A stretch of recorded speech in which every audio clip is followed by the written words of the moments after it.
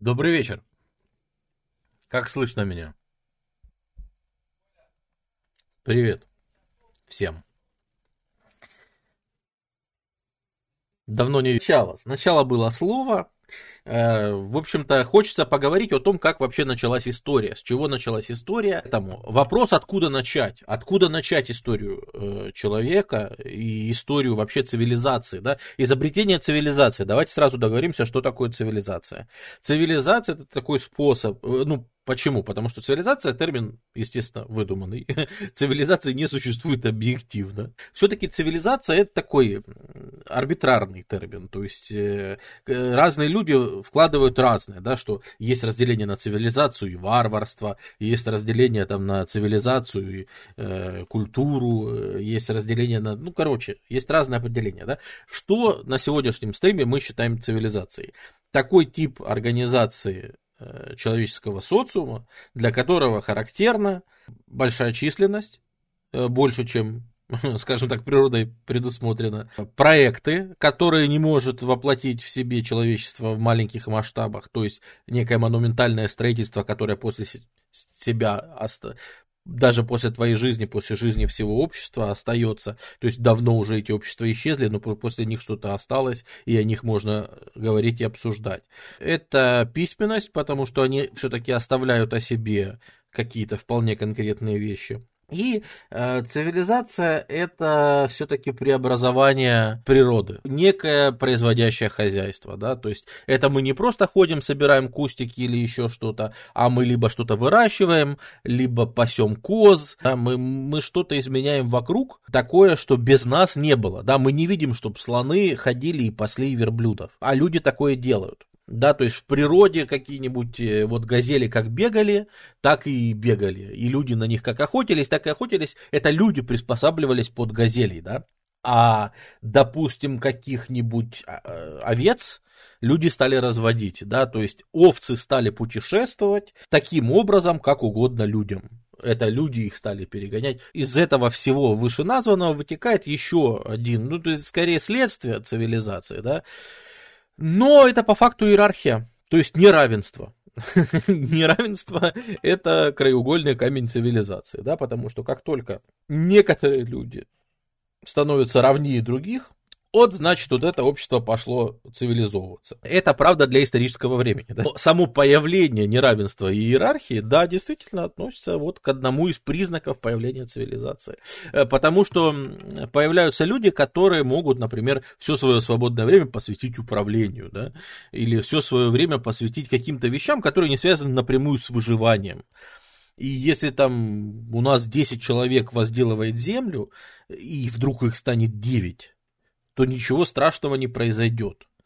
А вот если нами управляет один человек, у которого есть знания о том, как провести каналы, ирригации, и он за этим следит, и вдруг его не станет, и тут станет не один, а 0 этих людей, да, общество немножко пострадает. Общество хотя бы на время будет оконфужено, цивилизация будет сконфужена, и, скажем так, потерю одних людей оно воспринимает тяжелее, и больше на нем сказывается, чем потеря других людей. В то время как первобытное общество все-таки никак, то есть потеря одного охотника — это примерно то же самое, что и потеря другого. Единственная разница, что тот мог быть более талантливым, охотником более сильным, там, более дерзким. И все. То есть все зависит от личных качеств, а не от некой выдуманной иерархии нами же людьми, которые, да, в природе не существует, как объективной. Это уже мы сами между собой разобрались, кто стоит выше, кто стоит ниже, кто стоит рядом и так далее. Вот это вот признаки цивилизации. Причем, да, надо понимать, что мы не прямо к ней шли, и вот тут я почему хочу начать с вот такой вот картинки и аж вернуться во времена эволюции, во времена антропологии и залезть совсем далеко.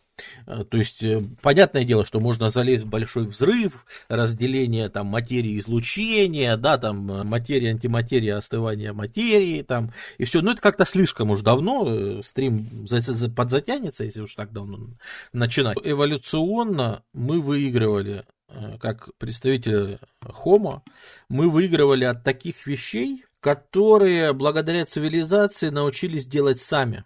И, по сути, взяли эволюцию в свои руки. В каком-то смысле. В каком-то смысле. И это породило уже ряд своих побочек, ряд своих преимуществ и так далее. Это отдельный разговор.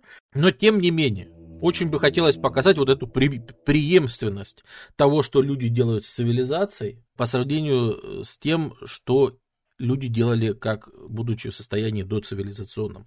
Представление об эволюции человека, об эволюции вообще гоминида, об эволюции, значит, всех нас и наших родственников, да, во многом устарело, потому что, например, вот эту картинку даже у меня висела в кабинете биологии, когда я учился в школе. Поэтому сейчас очень, странно, да, воспринимать, что вот это вот так и выглядела эволюция человека. Это представление там 19 века, и это представление было актуальным, где-то годов, может быть, до 50-х, наверное. То есть еще, может быть, в первой половине 20 века рассуждать примерно вот таким образом было, более-менее приемлемо и, по крайней мере, немножко научно. Хотя это, конечно, породило массу мифов, да, о том, что вот эволюция, это такой был, по крайней мере, эволюция человека, это некое направленное изменение, чтобы в итоге получились мы красивые такие красивые, с осанкой, с ровной походкой, вышагиваем, значит, такой человек, который... это же вообще идея в стиле 19 века, да, подошло и по времени, и по духу, да, и вот теперь красивый человек, белый, идет и преобразовывает пространство, да, вокруг себя, значит, смелый, значит, без страха и упрека и так далее.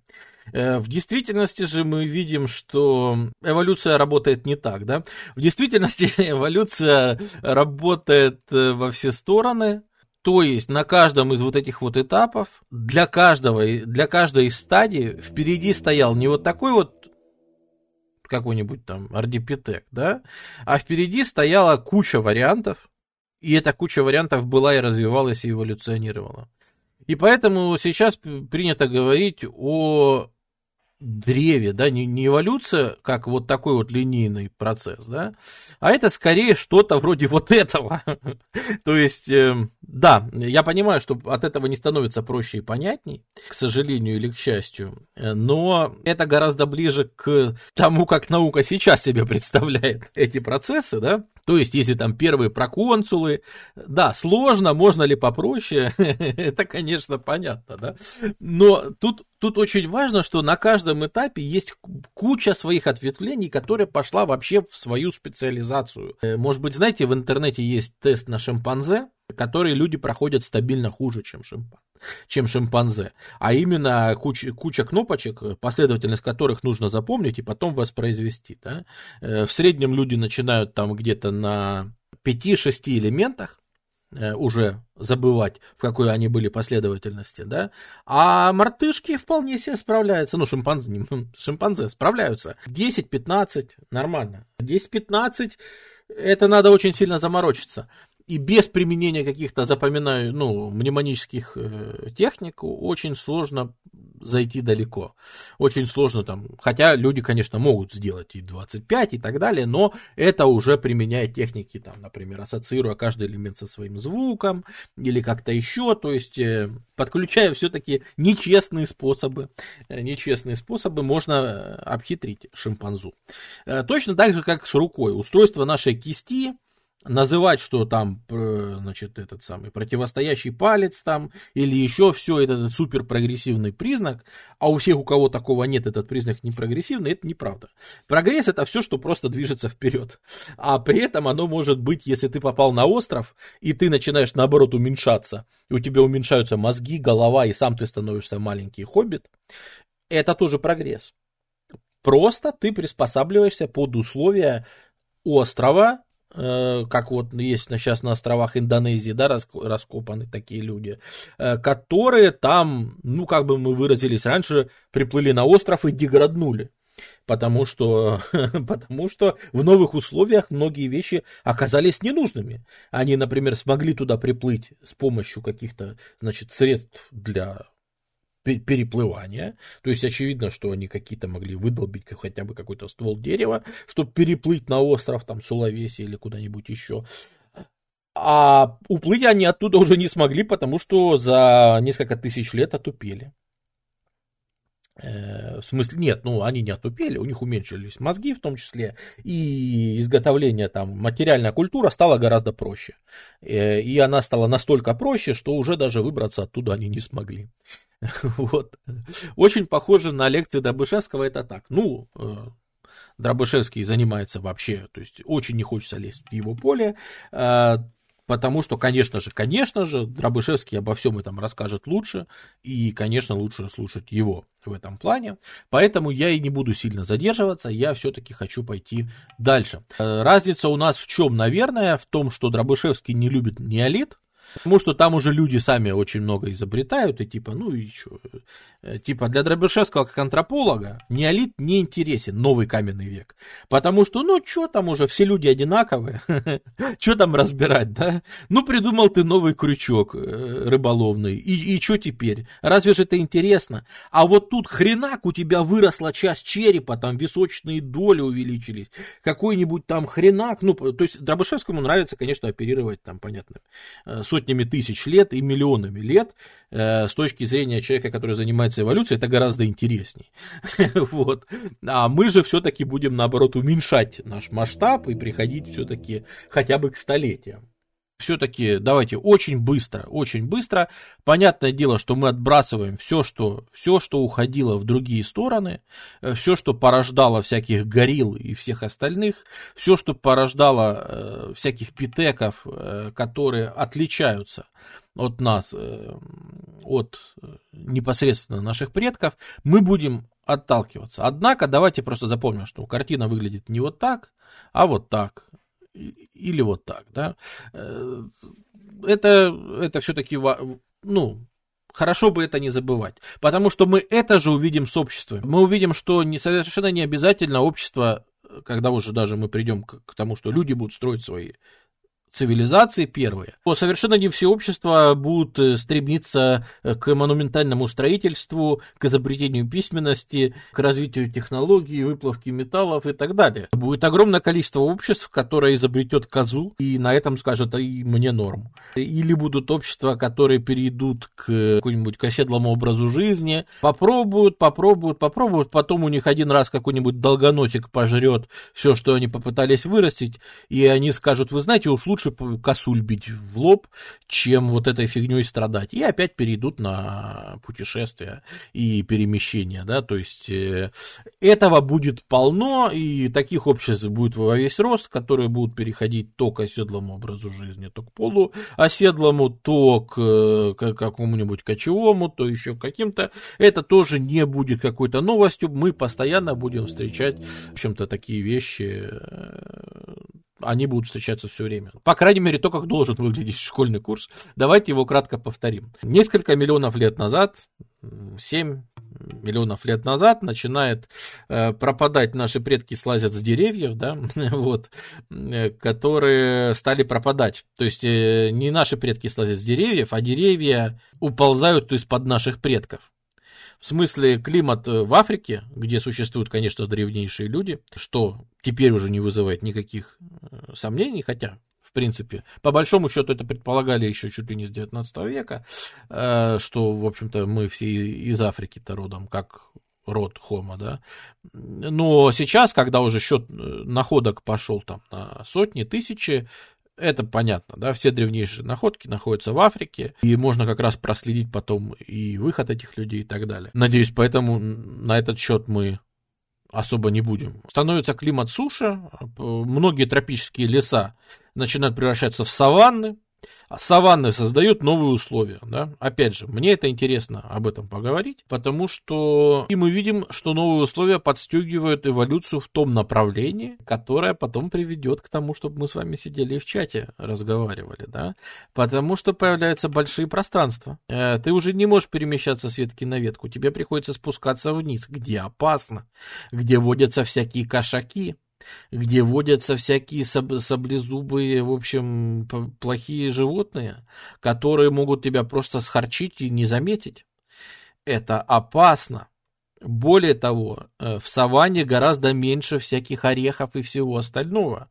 Приходится где-то брать другое питание. Кто такой? Съел хорька, съел какого-нибудь суслика, съел там падаль, конечно, падаль. То есть, понятное дело, что люди, это скорее, те ранние люди, которые начали эволюционировать по этой ветке, они, конечно, питались падалью, потому что, маленькие, слабенькие, да, рост меньше, сила меньше, чем даже у современных людей. Я уж молчу про современных какую-нибудь шимпанзу или гориллу. То есть, далеко не вершина пищевой цепочки, и люди переходят на потребление мяса. По крайней мере, мясо входит в рацион. И дело в том, что мясо очень питательное, мясо дает много энергии. И мясо подстегивает эволюцию в том плане, что появляется куча энергии, которую надо куда-то расходовать. И ее можно расходовать, например, на мозги. Да, вот, собственно, упрощенная схема того, о чем мы будем говорить. Можно расходовать, например, на мозги, на развитие и улучшение мышечной массы, мозгов и всего остального. Мозги потребляют намного больше энергии, чем, например, мышечная масса, и поэтому на увеличение даже маленького кубического сантиметра мозга надо потратить очень много энергии, которой на самом-то деле обычно нет. И, наверное, развитие мозга подстегивалось еще и тем, что этим первобытным, древним, ископаемым людям приходилось между собой еще как-то переговариваться. И поэтому мы говорим, что где-то там 1 миллион лет назад, да, там 2 миллиона лет назад, короче, вот где-то там всякие сигналы, которые есть у приматов. У приматов есть вполне понятные сигналы. Угроза с воздуха, угроза с земли. У людей такие сигналы тоже есть, и они называются речью. И речь, видимо, появляется как раз как средство улучшить взаимодействие в группе. О том, что вокруг угроза. Взаимодействие группы – это ключ выживания потом, впоследствии всех людей. Это тоже очень важно. Выживание внутри группы. Вот этот вот там, понимаете, груминг, посидеть друг другу, поперебирать шерстку. Это, конечно, все очень мило и прекрасно. Однако, это долго. Гораздо быстрее просто сказать «я тебя люблю». Я тебя тоже. И не сидеть друг другу, не перебирать шерстку 4 часа. Подошел, значит, смело взял за руку и так далее. Поэтому взаимодействие в группах тоже должно было подстегивать эволюцию, по крайней мере, мозга. Но даже если мы уберем эволюцию мозга, ни в коем случае не нужно воспринимать, что развитие человека это только типа вот мы разумисты, вырастили себе мозг, типа и все. Совершенно нет. Совершенно не в этом дело. Если даже мы уберем крутые мозги у Homo, мы все равно останемся с некоторыми специализациями, которые все равно развивались и которые к мозгам не имеют вообще никакого отношения. Например, Так, это Рон Перлман? Нет, я имею в виду вот. Например, предки Homo, они очень быстро теряют волосяной покров, да? Это приспособление, вы в курсе, терморегуляция. То есть человек становится очень выносливым из-за этого. Он по вот этим вот саваннам своими косолапыми ножками может теперь перебегать очень далеко. Ведь посмотрите, в Африке есть всякие газели, всякие гепарды, всякая сволочь, которая бегает, может бежать гораздо быстрее, чем любой человек, правильно? Но после этого что? Они падают чуть ли не замертво, и им надо отдохнуть. Они не могут долго поддерживать по жаре вот такой вот режим. Они просто, как мы знаем, самое быстрое там сухопутное животное гепард, да? Гепард пробежит, словит какую-нибудь косулю, а после этого лежит, настолько никакой, что приходят гиены и отбирают просто хихикая то, что он себе добыл, да, а гепард просто в отключке, он ничего не может сделать. Вот. И чтобы не сталкиваться с подобным, у людей есть терморегуляция, а именно развиваются потовые железы для того, чтобы лучше потеть. Надо избавиться от шерсти, подшерстка никогда не было у людей и у наших родственников. Эта терморегуляторная функция, теряют люди волосы, и появляется возможность выносливо загонять какую-нибудь, даже газель. Даже сейчас есть первобытные племена, которые так охотятся на животных. Он просто берет и начинает бежать за животным. Животное без всякого страха и сомнения просто отбегает на 100-200 метров и успокаивается. Но человек продолжает за ним бежать. Животное говорит: так, я не понял. отбегает еще на сколько-то, на километр. Человек продолжает бежать. На 2 километра человек продолжает бежать. Очень недооценивают всегда в эволюции ко всему, всегда говорят о том, что люди это типа только специализация на мозгах, это все ерунда. Нет, давайте, пожалуйста, не забывать о других наших сильных сторонах. Возможность терморегуляции, возможность просто пропотеть, выдать, вот так вот вывести и не перегреться, и продолжать преследовать как самый медленный убийца, да, с самым неэффективным оружием. Это именно что первобытные люди. Ну и, конечно, там развитие кисти и всего остального делает из нас специалистов по броскам. То, что люди умеют лучше, чем любое животное в мире, это бросать. Конечно, это целый комплекс, это равновесие, это возможность там вывернуть руку, возможность вывернуть кисть во время броска и так далее, но просто давайте еще раз запомним, что далеко не только мозги являются эволюционным преимуществом людей. Так вот, возвращаясь, значит, к людям, опять же, все-таки, в том числе мозги, позволяют создавать орудия. Проблема не только в орудиях, потому что орудия умеют делать и шимпанзе. Даже слон какой-нибудь, насмотревшись, может что-то такое изобразить, да, там, поставить палку на палку или там бревном ударить по дереву, чтобы там что-нибудь с него упало. Ладно, это есть животные, которые могут придумать, как что-то использовать окружающую. Ну, мы знаем, обезьяны, да, облизывают палочку, засовывают ее в этот самый, в муравейник, собирают муравьев и потом съедают. Однако начинается изготовление всяких первобытных орудий труда, и это способствует в том числе развитию речи. Потому что если, опять же, некоторые факты, вы в курсе, или ученые в курсе, и все в курсе, что мелкая моторика, то есть то, что ты перебираешь пальчиками и руками, она связана с речевыми центрами. Ты сидишь, кубик Рубика крутишь и молчишь, а у тебя речевые центры в мозгу активируются. Там что-то проскакивает. Значит, это показано в экспериментах, когда к людям подключают электроды и замеряют. Поэтому мелкая моторика с речью связана. И это все развивается параллельно. Да? Это друг на друга накладываются вот эти вот все явления. Нужно выживать, значит, нужны мозги, а мозги дают возможность лучше охотиться, а это дает больше пищи, а это дает больше мозгов, а это дает возможность изготовлять орудия труда, которые улучшают, получается, в том числе и речь, которая помогает выживать и лучше охотиться, что дает больше энергии, что дает возможность еще нарастить какие-нибудь те же мозги, что дает больше возможности для дальнейшего сотрудничества. Короче, вы поняли. Синергия. Одно за другое. И в какой-то момент люди просто начинают довольно сильно выходить. Поэтому, кстати говоря, жестикуляция наша при речи, и там все смеются с итальянцев, да?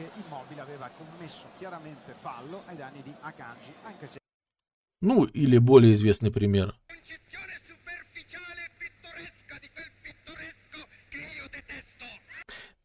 Это не какая-то супер странная фигня, значит, итальянская, да, это вообще жестикуляция, которая дополняет речь, это вообще очень, очень полезная штука, потому что общение, оно вот поэтому оно и связано, да, моторика рук и речевые центры, они действительно связаны. Конечно же, да, приручение огня, то, что появляется возможности жарить это мясо, а не просто есть сырым, это дополнительная термическая обработка, это значит, что еще полезнее, еще больше энергии. У людей, по сути, появляется такое явление, как внешнее пищеварение, потому что, когда мы едим еду, чтобы расщеплять химические соединения и получать из этого энергию, тоже нужно тепло, желудочный сок, это все должно быть внутри тебя проходить. А с помощью огня, и когда ты готовишь, это, по сути, внешнее пищеварение. Ты начинаешь переваривать еду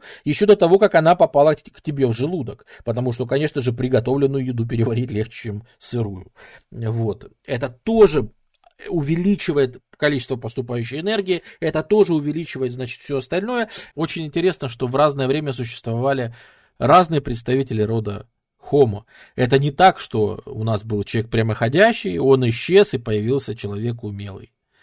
Это не так. Представители предыдущих Homo точно так же оставались и распространялись. И они часто вступали в контакты друг с другом. Разные эти группы.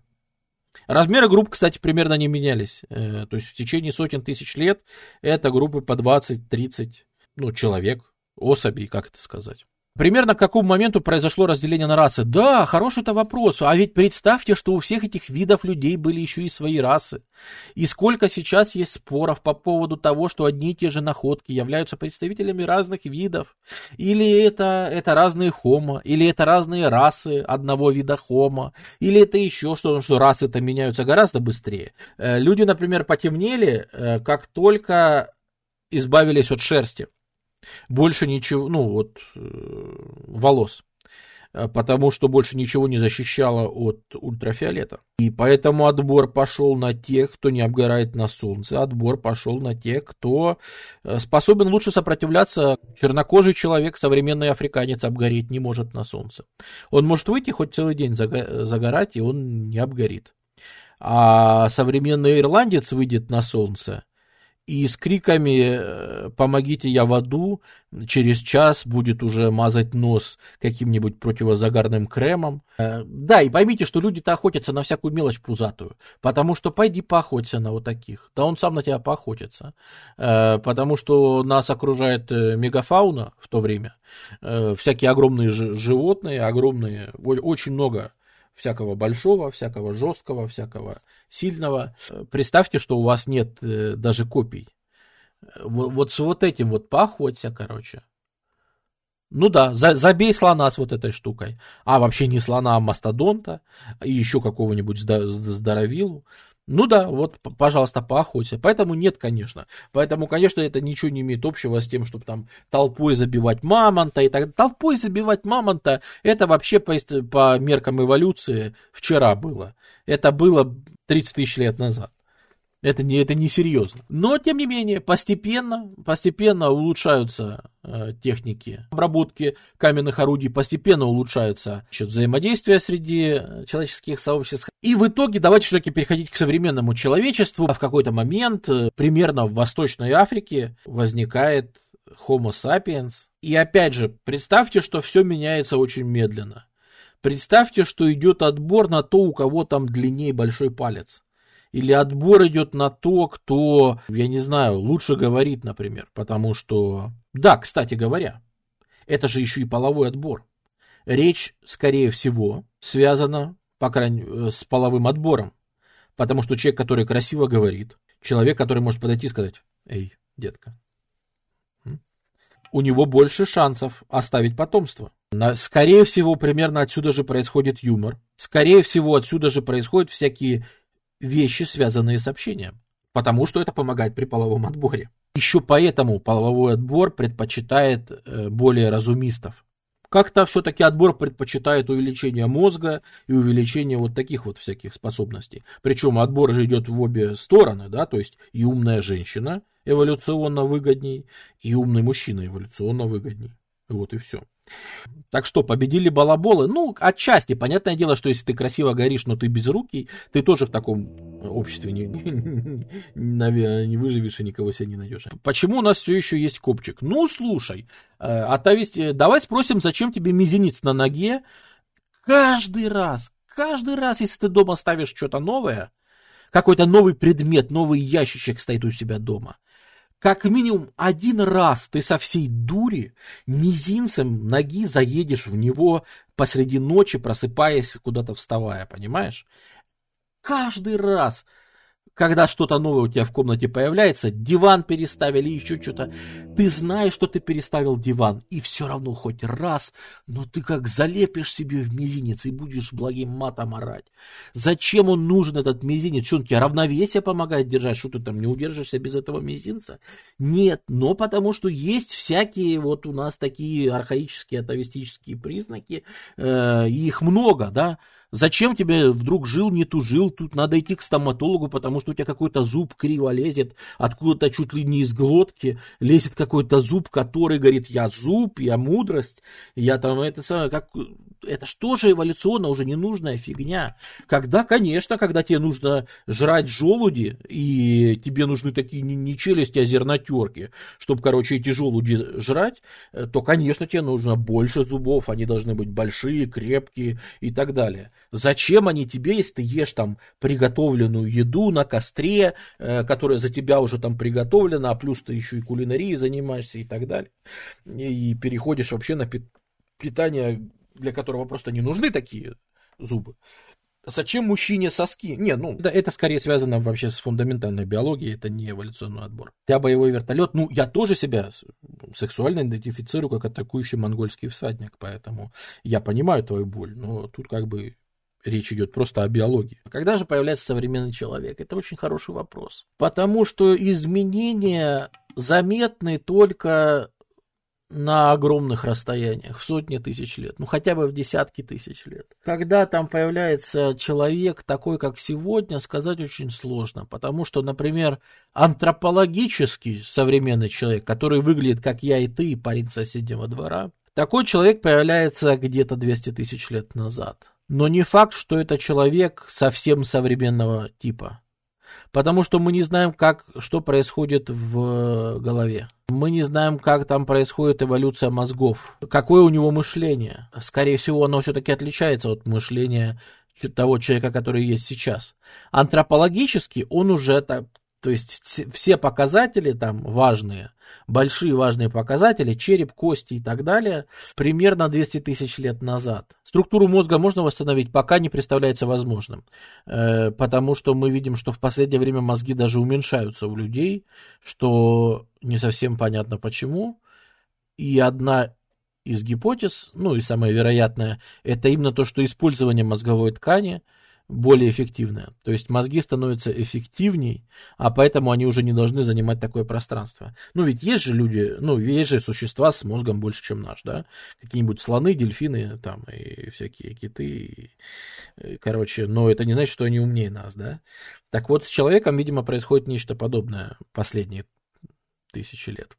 Потому что когда-то мозг был даже больше, чем сейчас. Скорость обмена. Давайте сильно на биологии все-таки не оставаться, сказал я и перешел к митохондриальной Еве. Так вот, есть этот концепт, многие его вообще не любят, потому что проводят ненужные коннотации с религией. На что я всегда отвечу, и что? Проводят, да, и что? Дело в том, что мы все родственники и по женской, и по мужской линии с вами. И по женской линии мы знаем, что передаются митохондрии, да? Чисто статистически, если отматывать назад, это хорошо известно тем, кто занимался всякими этими новомодными, генетический тест пройти, проверить, кто у тебя предки, и особенно восстановление дерева этих самых. Вы, наверное, замечали, если кто-то сталкивался, подтвердит, что чем дальше в прошлое, тем легче найти каких-то выдающихся людей среди своих предков. С чем это связано? Это связано с тем, что раньше популяции были гораздо меньше, и более того, не все люди, которые жили раньше, размножились.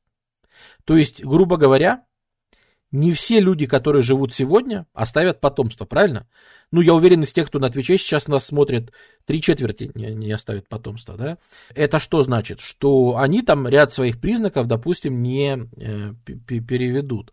А переведут кто? Переведут те, кто ходят на пивные пати во время карантина и так далее. Эти люди передадут дальше свои гены, с их потомством все будет отлично. Те, кто на стадионах, на чемпионате Европы был, эти люди, дальше все передадут, и дальше все будет нормально с их потомками. И те же самые процессы проходили в древности. Не всем удавалось размножиться и дальше передать свои гены. И поэтому, если достаточно отматывать назад, мы чисто статистически придем к тому, что когда-то очень давно у нас был общий женский предок. Это не значит, что это была единственная женщина в то время. Это примерно 150 тысяч, 140 тысяч лет назад. Это значит, и жила она в Африке, кстати говоря, это доказывается, опять же, теперь мы это можем говорить не только по археологии, а и генетически, потому что генетически в Африке самое большое разнообразие. То есть, грубо говоря, весь мир по генетическому разнообразию, именно современных людей, можно разделить на Африку и весь остальной мир.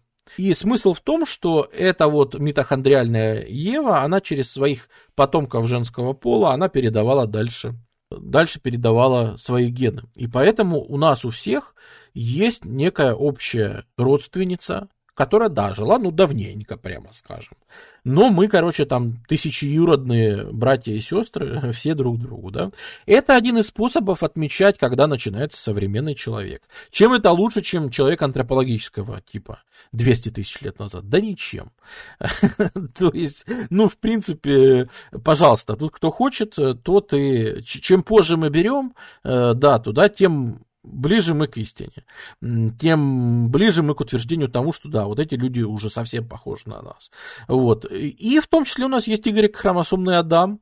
Это то же самое, по мужской линии передаются Y-хромосомы, и точно так же по мужской линии мы тоже имеем общего мужского предка, который совершенно никакого отношения к общему женскому предку не имеет. Опять же, потому что это его гены со временем вытеснили всех остальных. Вот он был тем альфой. У людей нет деления на альфа и беты, несмотря на то, что вас заставляет думать форчан или двач, у людей нет деления. И люди живут группами по 20-30 человек, по крайней мере, в природе жили Homo sapiens и создавали неустойчивые парные отношения. Да? То есть конкретно в данный момент у нас моногамия, а завтра будет завтра, да, то есть вот такие вот пары, которые складываются и распадаются, это первобытное примерно семейное устройство, грубо говоря, этих групп людей, которые жили охотой и собирательством. У нас как сейчас все со всеми, да, поэтому, собственно, но уж если кому-то и применим термин альфа, да, то это вот скорее к тем мужчинам, которые, к этому Адаму, гены которого, это представь, это в течение, он моложе, явно, он был лет 90 тысяч лет назад, вот представь, что на протяжении 90 тысяч лет его потомки в каждом поколении успевали оставить еще одного потомка. Каждый раз гигачад находил себе пару и передавал эти гены дальше, и из-за этого мы сейчас все мужчины-носители этой Y-хромосомы. И вот я сказал, что в этом отношении в Африке самое большое разнообразие генетическое людей, и если делить, то есть Африка и весь мир, что как раз и согласуется хорошо с теорией о том, что люди вышли из Африки, да, мы пока до этого не дошли. Различные виды всяких архаичных людей, они периодически из Африки выходили, в конце концов, тут же нет какой-то стены, да, и ты мог просто выйти, ты охотишься, опять же, наша любимая история. Одни оленя шли за другими, да, у тебя косули ускакали туда, а ты на них охотишься, и ты за ними туда ушел, что тут такого? Появление, грубо говоря, современного человека привязано к области Восточной Африки, давайте, грубо говоря, 100 тысяч лет назад назовем. Почему? Потому что это примерно компромисс между Y-хромосомным Адамом и Евой митохондриальной. Это уже точно люди, которые выглядят так, как мы, и похоже, что эти люди уже немножко похоже мыслят. Следующим фактором, который сильно подстегнул эволюцию этих людей, они соображали, стало оледенение, стал ледниковый период последний, который начинается примерно 100 тысяч лет назад.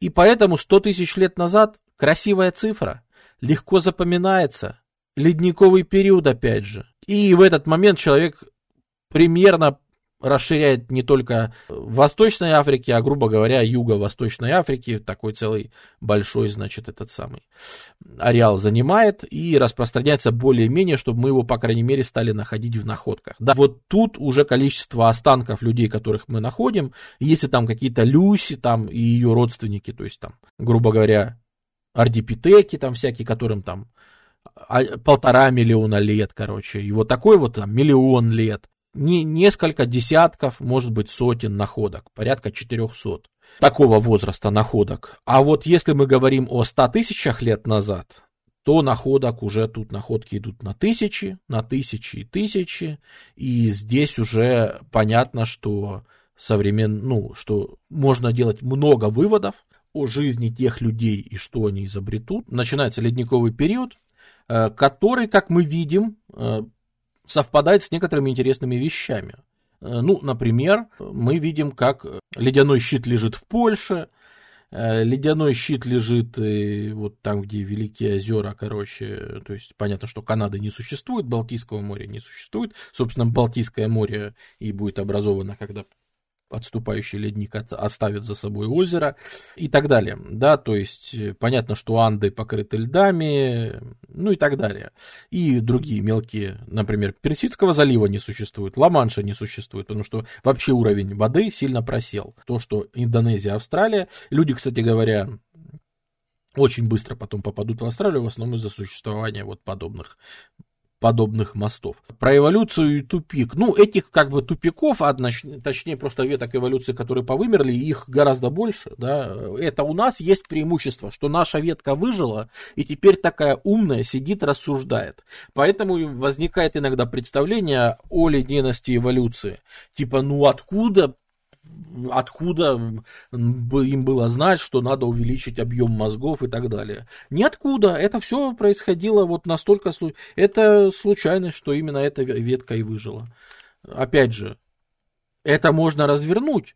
И если посмотреть в прошлое, то весь мир был создан для того, чтобы мы сейчас с вами общались в чате. Взрывы сверхновых, образование галактик, газ, гравитация, образование новых звезд, еще одни взрывы, выбросы элементов, формирование Солнечной системы и так далее. Эти тысячи лет бомбардировки метеоритами, миллионы лет.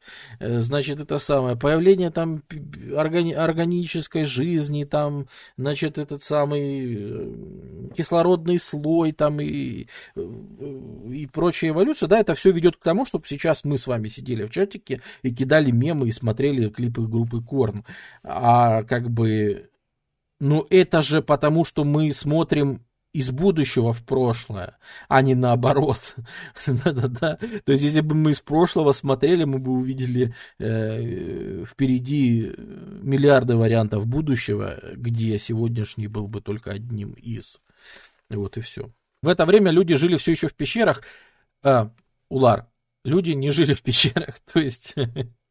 Людей находят в пещерах, опять же, у археологов есть известная шутка о том, что древние люди селились вдоль современных шоссе, да? В чем смысл шутки понятен? Потому что, когда прокладывают современные дороги и шоссе, метро, например, или просто часто раскапывают древних людей. То же самое с пещерами. Просто в пещерах останки лучше сохранились. В пещерах можно найти этих древних людей. Особенно если это такие вот пещеры, да, которые ты идешь в темноте где-то в глубине этой пещеры, а там где-то в глубине этой пещеры трещина и провал метров на 50 вниз. И туда люди проваливались постепенно. И сейчас находят эту трещину, а там, костей людей, которые в течение десятков тысяч лет туда нападали. Это для нас хорошо, это возможность изучить и даже увидеть прогресс, кто на дне валяется, а кто сверху. Но для тех, кто падал, это было, конечно, очень неприятно. Поэтому пещера — это удобное место, чтобы там схорониться, прятаться от животных, от погоды страшной. Но пещера... Нет, люди жили в саванне. Как ты понимаешь, в африканской саванне пещеру надо еще найти. Но там современные пещеры, да, из которых вытягивают Танзания и все такое, это просто случайность. Это просто потому, что там легче найти людей. Опять же, почему столько известно про Ближний Восток? Потому что у нас существует такая вещь, как библейская археология. Люди, которым интересны библейские вещи, которые описаны в Ветхом и Новом Заветах, им интересно раскопать и посмотреть, как это было и так далее. И они готовы очень часто заниматься благотворительностью, выделять на экспедиции в этот регион миллионы, миллиарды денег, которых нет в других регионах. И поэтому у нас есть удивительные находки из пустыни Негев, в которой там мы видим, как в течение там 60 тысяч лет назад, 50 тысяч лет назад, 40 тысяч лет назад мы видим кучу разных стоянок, и мы видим, как практически в режиме реального времени развивалось искусство по выделыванию инструментов. Развивались инструменты людей, мы можем прямо проследить вот буквально с точностью до 1000 лет, что изготовляли вот такие вот, потом вот такие вот, потом вот такие вот, и даже строить какие-то гипотезы, зачем это было, да, потому что, например, есть инструменты, которые явно не приспособлены для того, чтобы их использовать как инструменты, то есть, грубо говоря, выглядит как какой-нибудь кресало или поскребок, но это огромное кресало или поскребок, и, скорее всего, это было то, чем, ну, по крайней мере, мне понравилась эта гипотеза, потому что, ну, не знаю, чем это еще объяснить, хорошая гипотеза, что это все тот же половой отбор. То есть мужик, чтобы показать женщине, какое у него кресало, он брал и делал, ух, я тебе сейчас вот смотри, вот такое вот у меня орудие труда есть. У всех там маленькое сидят скребут, а у меня аж вот такое вот. И значит понятно, что это умелый человек за него. Действительно человек умелый, да? Действительно, значит, надо от него деток делать и так далее, и ничего себе. Вот, то есть это, ну, это гипотеза, конечно. Понятное дело, мы не знаем на самом деле, почему оно так, но это интересная гипотеза. Понятное дело, что когда по мере развития, да, вот мы видим, что платяная вошь, по-моему, я ее выносил, да, вот наши старые знакомые, она генетически отличается от вши, которая живет там, в волосах человека, примерно те же 100 тысяч, 90 тысяч лет назад.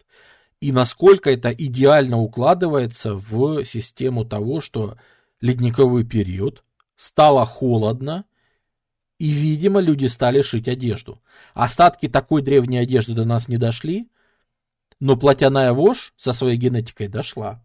Ну и происходит в том числе, опять же, название из, ну, я не знаю, в школе, наверное, уже не учат, да, но, по крайней мере, это первый курс университета исторического, любого. Археология везде преподается.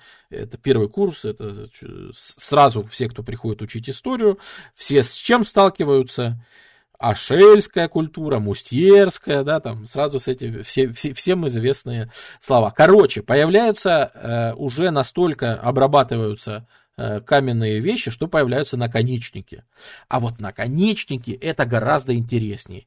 Даже, во-первых, ими можно резать и колоть, и это круто, но это сильно увеличивает способности к охоте, потому что если привязать на палку, то можно уже хотя бы не вручную слона там забивать, а хотя бы с 2 метров его тыкать, потому что вручную это совсем беда, да, а скорее не ты слону, а слон тебе наваляет.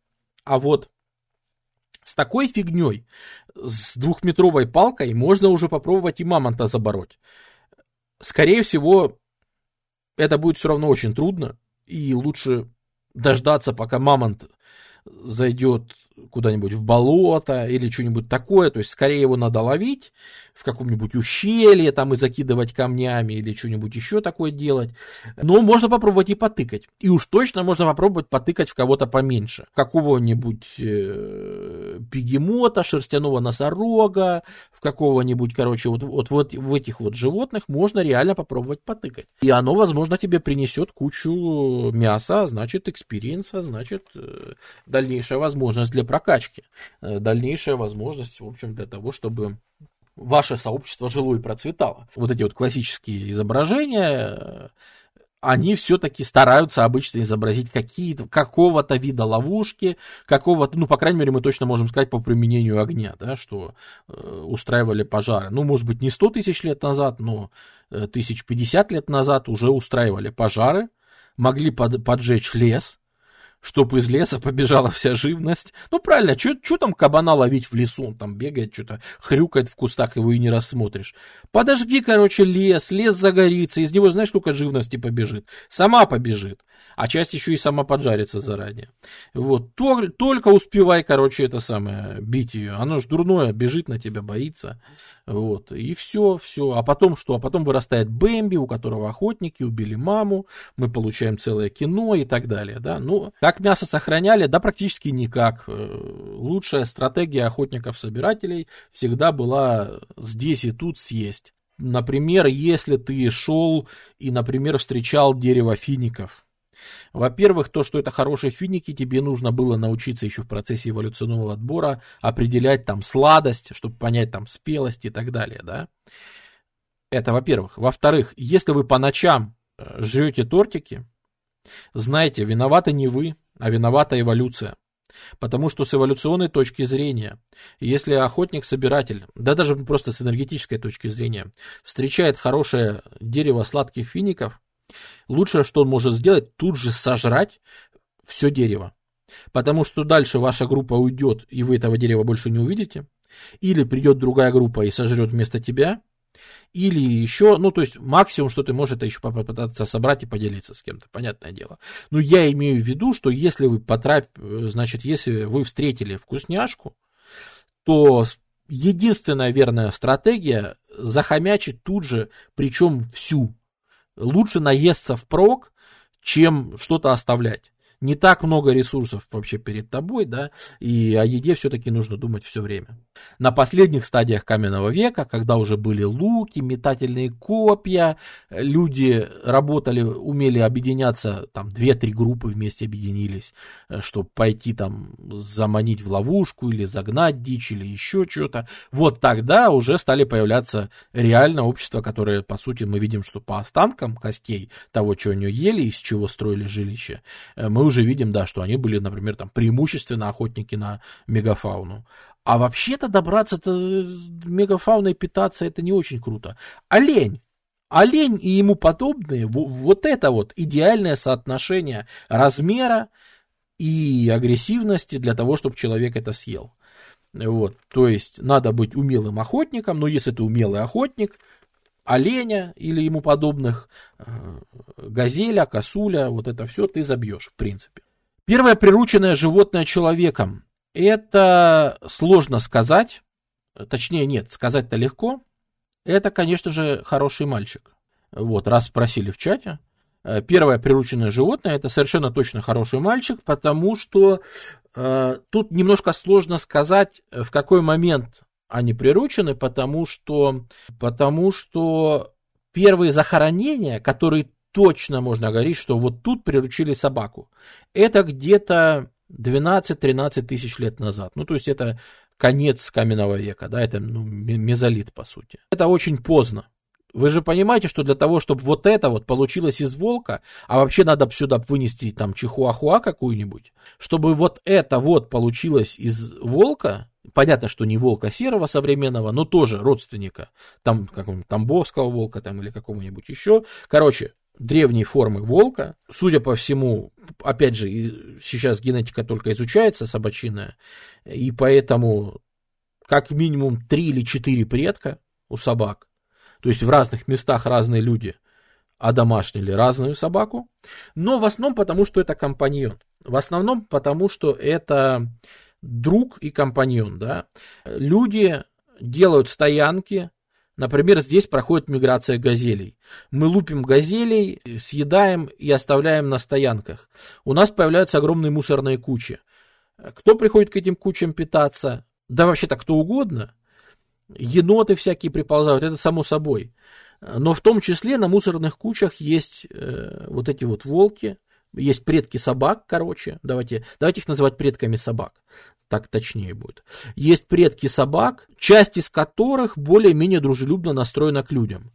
И вот в таком состоянии вот это вот, что типа просто предок собаки прибился к человеку, это и 200 тысяч лет назад, и хрен знает когда.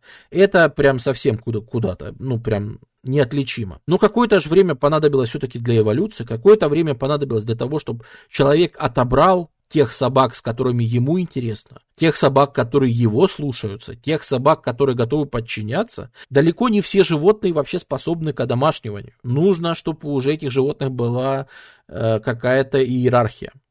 Животные, которые кого-то одного слушаются, их можно одомашнить, если они не очень агрессивные или не очень пугливые. А домашняя газель, она начнет прыгать, побьет тебе тут все на свете, все разрушит и ускачет в итоге непонятно куда. Египтяне пытались разводить газели, у нас об этом очень много информации есть, и египтяне так и не смогли одомашнить, хотя очень долго пытались. Куча животных, которые...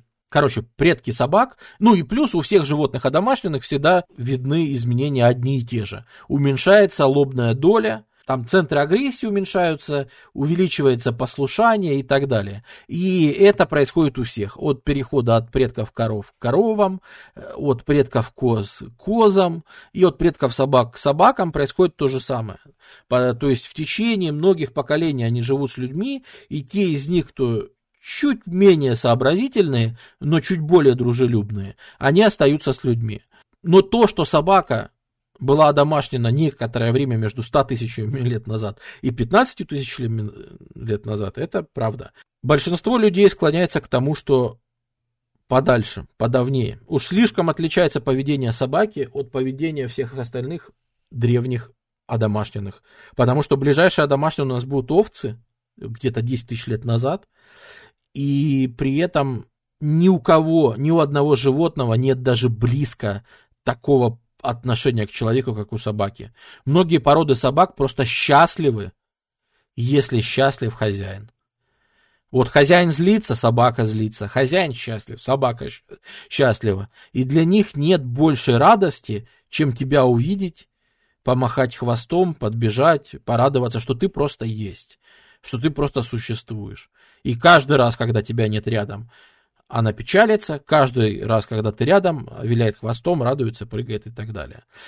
Такой степени зависимости от человека, такой степени услужливости, дружбы и так далее с человеком нет ни у одного животного. Давайте все-таки быстрее к современным людям, а то у нас цивилизация, а я, еще в закладках сижу. Грубо говоря, 70 тысяч лет назад человек начинает активно уходить за пределы Африки, распространяться. Это связано с тем, что во время ледникового периода количество пригодных земель, хороших, уменьшается, с которых может даже питаться даже какие-нибудь там бизоны и все остальные. Еды становится мало, количество людей, скорее всего, уменьшается. Человечество несколько раз проходило через бутылочное горлышко. Несколько раз в истории человечества, это тоже по генетике как-то вычисляется, население всех людей уменьшалось до буквально 20 тысяч человек на всю планету. И такое случалось дважды или трижды. Вот один из раз — это начало ледникового периода. Большая проблема, да, стало мало еды, стало сложно выживать. И до этого в каком-то смысле выход из Африки сдерживался тем, что на территории Ближнего Востока современного уже жили различные представители рода Homo. Жили, например, неандертальцы, которые жили, например, на территории Южной Европы, жили на территории, особенно Испании, Южной Франции, жили, и вплоть до Ближнего Востока, да. Те разновидности Homo, которых можно назвать грубо говоря, общие потомки людей всяких умелых, людей прямоходящих, жили и дальше на югах, и они занимали примерно те же ниши, которые занимал Homo sapiens. И это была конкуренция. И Homo sapiens не мог преодолеть эту конкуренцию, или ему было это не нужно, просто, может быть, не было достаточного стимула для того, чтобы ее преодолевать, для того, чтобы прямо вытеснить из чужой экосистемы тех, кто мешает, тех, кто занимает твое положение. Но это закончилось примерно 70 тысяч лет назад. То есть где-то между 100 и 70 тысяч лет назад были попытки выйти из Африки, и в итоге они увенчались успехом, когда, опять же, судя по находкам из местных пустыни той же Нигер, увеличился уровень насилия.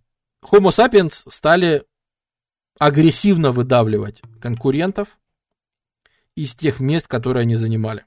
Homo sapiens по ряду признаков были лучше приспособлены к выживанию в экстремальных условиях, чем многие другие.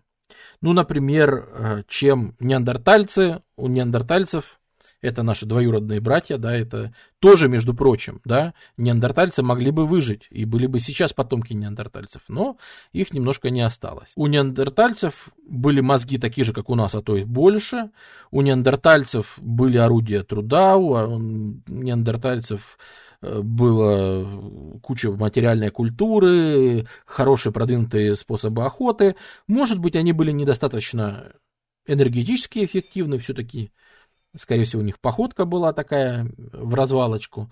Они реже рожали, скорее всего, содержание мужских гормонов у женщин было повыше, и, судя по всему, это вызывало чаще проблемы с беременностью и так далее. Короче, приходят гибкие, дерзкие, современные, улучшенные хомо из Африки, которые все умеют, которые обладают более широким набором не только инструментов, но и, наверное, самое главное, взаимодействием. Помните, мы говорим, что надо делать разницу между анатомически человеком, таким как сейчас, для Homo sapiens это 200 тысяч лет назад, и теми людьми, которые стали распространяться 70 или 60 тысяч лет назад. И буквально в течение там 1000 лет дошли до Австралии.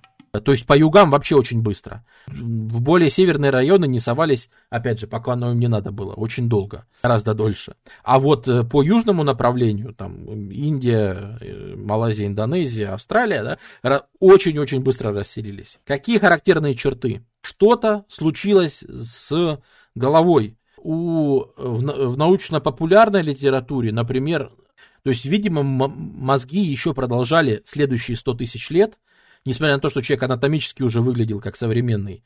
Видимо, следующие 100 тысяч лет он потратил на то, чтобы в мозгах еще что-то изменилось. Потому что мы видим, как вот в этих новых культурах есть, например, не просто инструменты, чтобы добыть еду, а есть, например, искусство. Они занимаются тем, чем не занимались неандертальцы. У неандертальцев спорно, либо было искусство, либо не было, и там сложно сказать.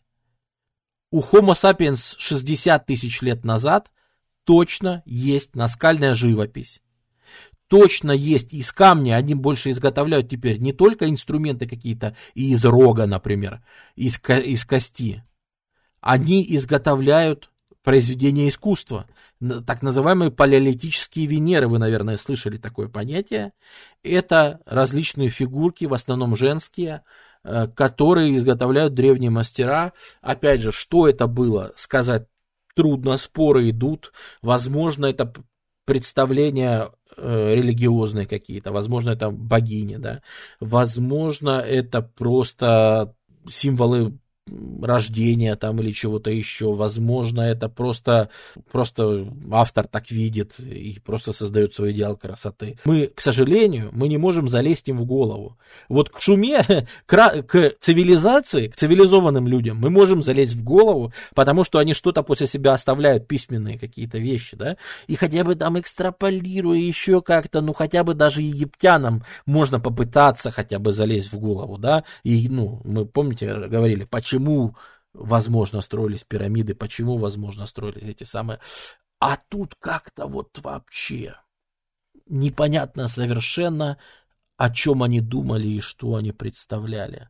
Кое-какие намеки есть, потому что, скорее всего, у них были что-то типа обряда посвящения, когда женщина считалась взрослой женщиной, мужчина считался членом общества взрослым мужчиной и так далее. Но это косвенные свидетельства. Люди определенно уже точно что-то себе думали.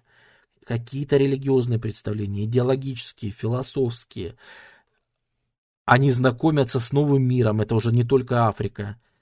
Они видят различные общества, с которыми сталкиваются в процессе расселения. Хотя они еще живут очень широко.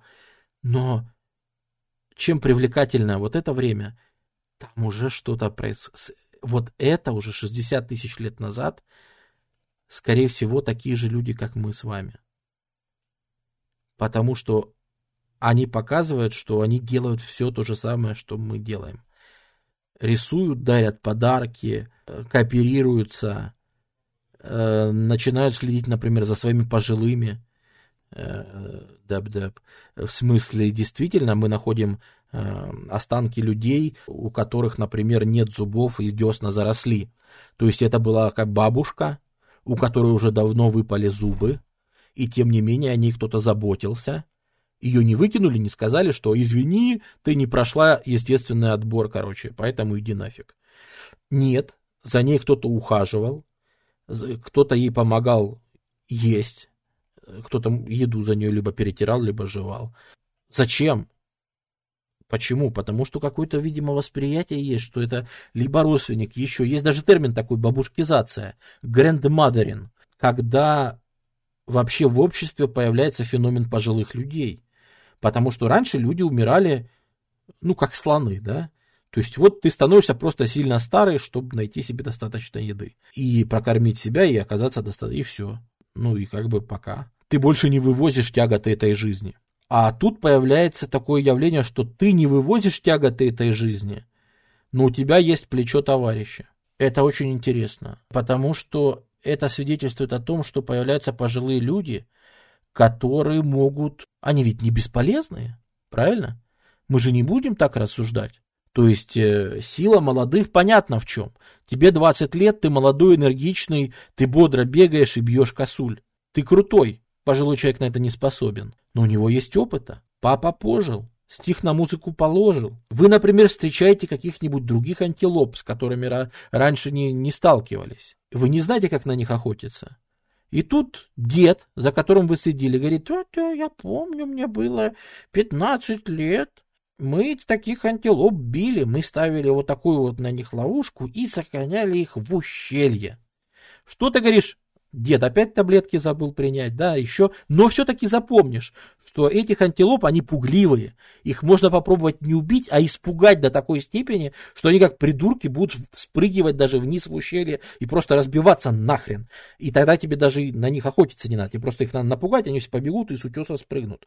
И такие утесы есть, такие находки есть, которые прямо вымощены костьми всякими поломанными и так далее. То есть сила людей в возрасте в том, что они могут делиться опытом. И это увеличивает количество накопленной информации. Это увеличивает количество историй, которые, иногда, наверное, прохладных наверняка, которые можно рассказать. Вот в наше время мы, на мамонтов с руками ходили, да, мы там с ними игрались, да. А сейчас пойди с ним поиграйся. Каждый мамонт 52. Вот какие-то такие вещи можно очень тонкие подметить. И наверняка это и влияет и на представление о том, что какие-то вот такие, да, это рассказы, истории у костра, мы делимся информацией и вообще своим представлением о мире. Мы делимся другой перспективой.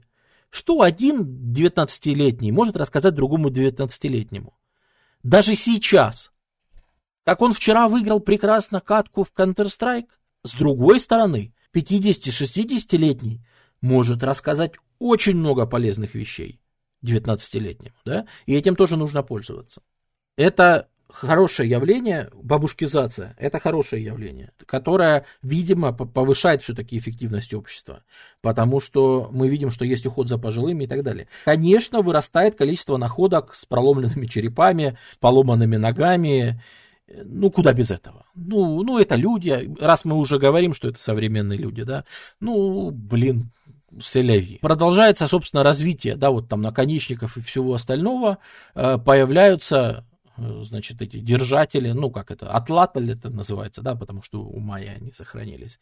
Но у древних людей тоже было, то есть вот такая приспособа для метания копья, да, когда копье можно метнуть гораздо сильнее. И древнее общество, в общем-то, большинство из них подобное использовало.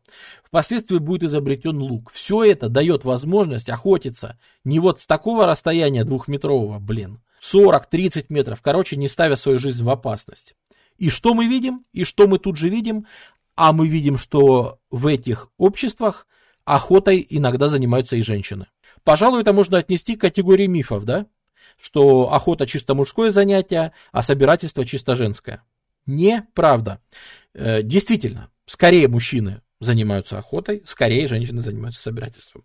Но даже в наскальной живописи древнейшей у некоторых лучников есть тити, у некоторых их нет. Если ты женщина, и ты рвешься на охоту, вместе со всеми. Ну, знаете как, вот есть, опять же, учтите, что большинство тогдашних людей возраста-то не очень большого. То есть это возраст типа 18, 20, 25 лет. Ну, 25 лет, да. Это люди по нынешним меркам вообще молодые. Вот. 30 лет это сильно потертый калач уже в то время. Сильно потертый калач. Скорее всего, у тебя уже были какие-нибудь переломы или что-нибудь еще. Опять же, находки скелетов об этом говорят, что люди очень здоровые физически, то есть никаких современных болячек особо нет. Но это из-за того, что если у тебя в палеолите была хоть какая-то болячка, ты просто умирал в детстве и все. И больше тебя никто не замечал.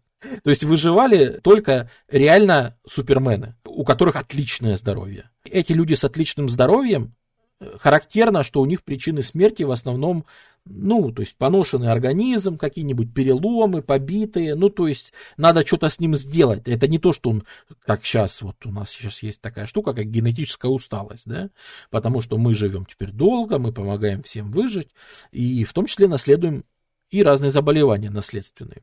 И они в поколениях копятся, и сейчас можно выйти, кашлянуть неудачно и отъехать, да. Но в древности не надо думать, что жизнь была прямо легкой. Да, на пропитание и на вот это все люди тратили часа 3-4 своей жизни. Остальное время занимали различные путешествия, перемещения, ну, собственно, чтобы понять, куда мы вообще идем, куда мы направляемся.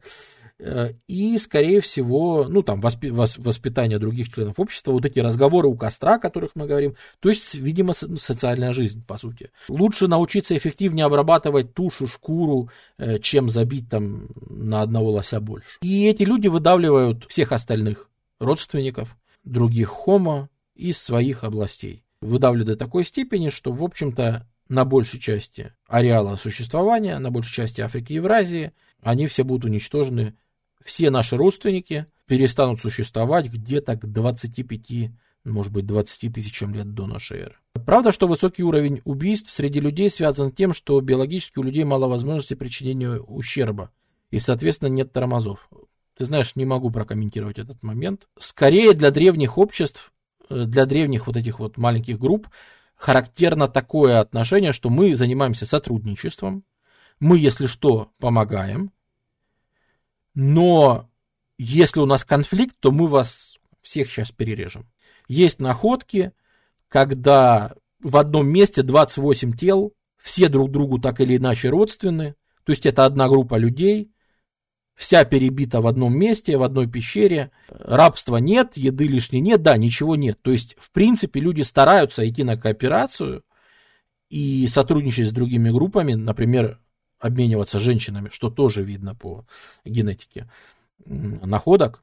Очень часто видно, что все мужчины родственники, а часть женщин из других групп. То есть кооперация и обмен шли, но насилие, если случалось, было предельно насильственным насилием. Мы постепенно переходим к тому, что ледниковый период начинает заканчиваться. И вот тут наступают еще одни мощнейшие изменения. То есть представьте, что все эти культуры, все эти там в течение последних 100 тысяч, в течение там последних 50 тысяч лет, речь идет где-то 20 тысяч лет назад. Потихоньку начинает теплеть, климат начинает меняться. Ах, да, кстати, обратите внимание на мегафауну, да, что человек, когда распространяется, он выходит за пределы Африки, и знаете, что встречает там? Он там встречает таких же слонов, как в Африке, но тупых. Таких же носорогов, как в Африке, но тупых. Таких же бегемотов, как в Африке, но тупых. Короче, смысл в том, что, обратите внимание, из всей планеты на сегодня у нас мегафауна осталась только в Африке, правильно? Жирафы, слоны, гиппопотамы, носороги. Все, больше нигде в мире мегафауны нет. С чем это связано? Это связано с тем, что в Африке мегафауна эволюционировала параллельно человеку. И они знали, кто такие люди, и те, кто не умели к этому приспосабливаться, давным-давно вымерли и даже не дожили до нормальных времен, чтобы говорить, что вот там слон. Он еще не был слоном, он был каким-нибудь диноптериксом, каким-нибудь, не знаю название древних ископаемых слонов. Короче, они еще в ископаемом виде повымерли все. А те, кто выжили, это значит те, кто могут либо сами с человеком справиться, либо слишком сложны для охоты на них, либо могут избегать. То есть как-то могут, пережить вмешательство. А вот за пределами Африки, там, где не было до этого вот этих вот новых культур Homo sapiens, которые со смекалкой, которые еще соображать умели, вот там люди уничтожают мегафауну очень быстро. А тут еще и начинает меняться климат, заканчивается ледниковый период, то есть во всей этой шерсти, все эти саблезубы, лютороги, во всех этих лохматых животных уже меньше смысла. И они бы, может быть, там рады бы пережить людей, но они не в состоянии. И мы видим, что последовательно истребляются все большие слоны. Ну, вот останутся индийские, которые поменьше. Останется североафриканский, который еще меньше. Останутся карликовые слоники в Юго-Восточной Азии. А вот те вот гигантские существа, которые были и которые много где, в принципе, встречались, да, были вот гигантские ленивцы там еще, они все исчезают примерно в конце ледникового периода, и это совпадает с пришествием человека. Есть люди, которые утверждают, что исчезновение мегафауны связано только с климатом, а люди тут ни при чем. Мне кажется, что эти слухи распространяют люди. О том, что мы тут ни при чем, это все климат виноват. Изменения климата были много раз, и мегафауна переживала успешно не раз подобные изменения климата. А почему-то во время распространения людей они это изменение климата не пережили. То есть, скорее всего, они были в состоянии упадка, некого кризиса, да. Ну и их подтолкнули к тому, чтобы они исчезли совсем. Ладно бы это было еще верно для Индии, Австралии, то есть туда, куда человек попал давно. В Америку человек попал 15 тысяч лет назад, когда ледник начинает отступать. До этого тут в Беринге лежал ледяной щит, и там пройти нельзя было. Там было либо океан, либо ледяной щит. А вот когда ледник начинает отступать и обнажает вот тут сухопутный мост, вот тут-то люди из Сибири начинают переселяться на Аляску. И там тусуют долгое время, когда щит, потому что тут все еще лежит канадский щит, и тоже не дает дальше продвинуться.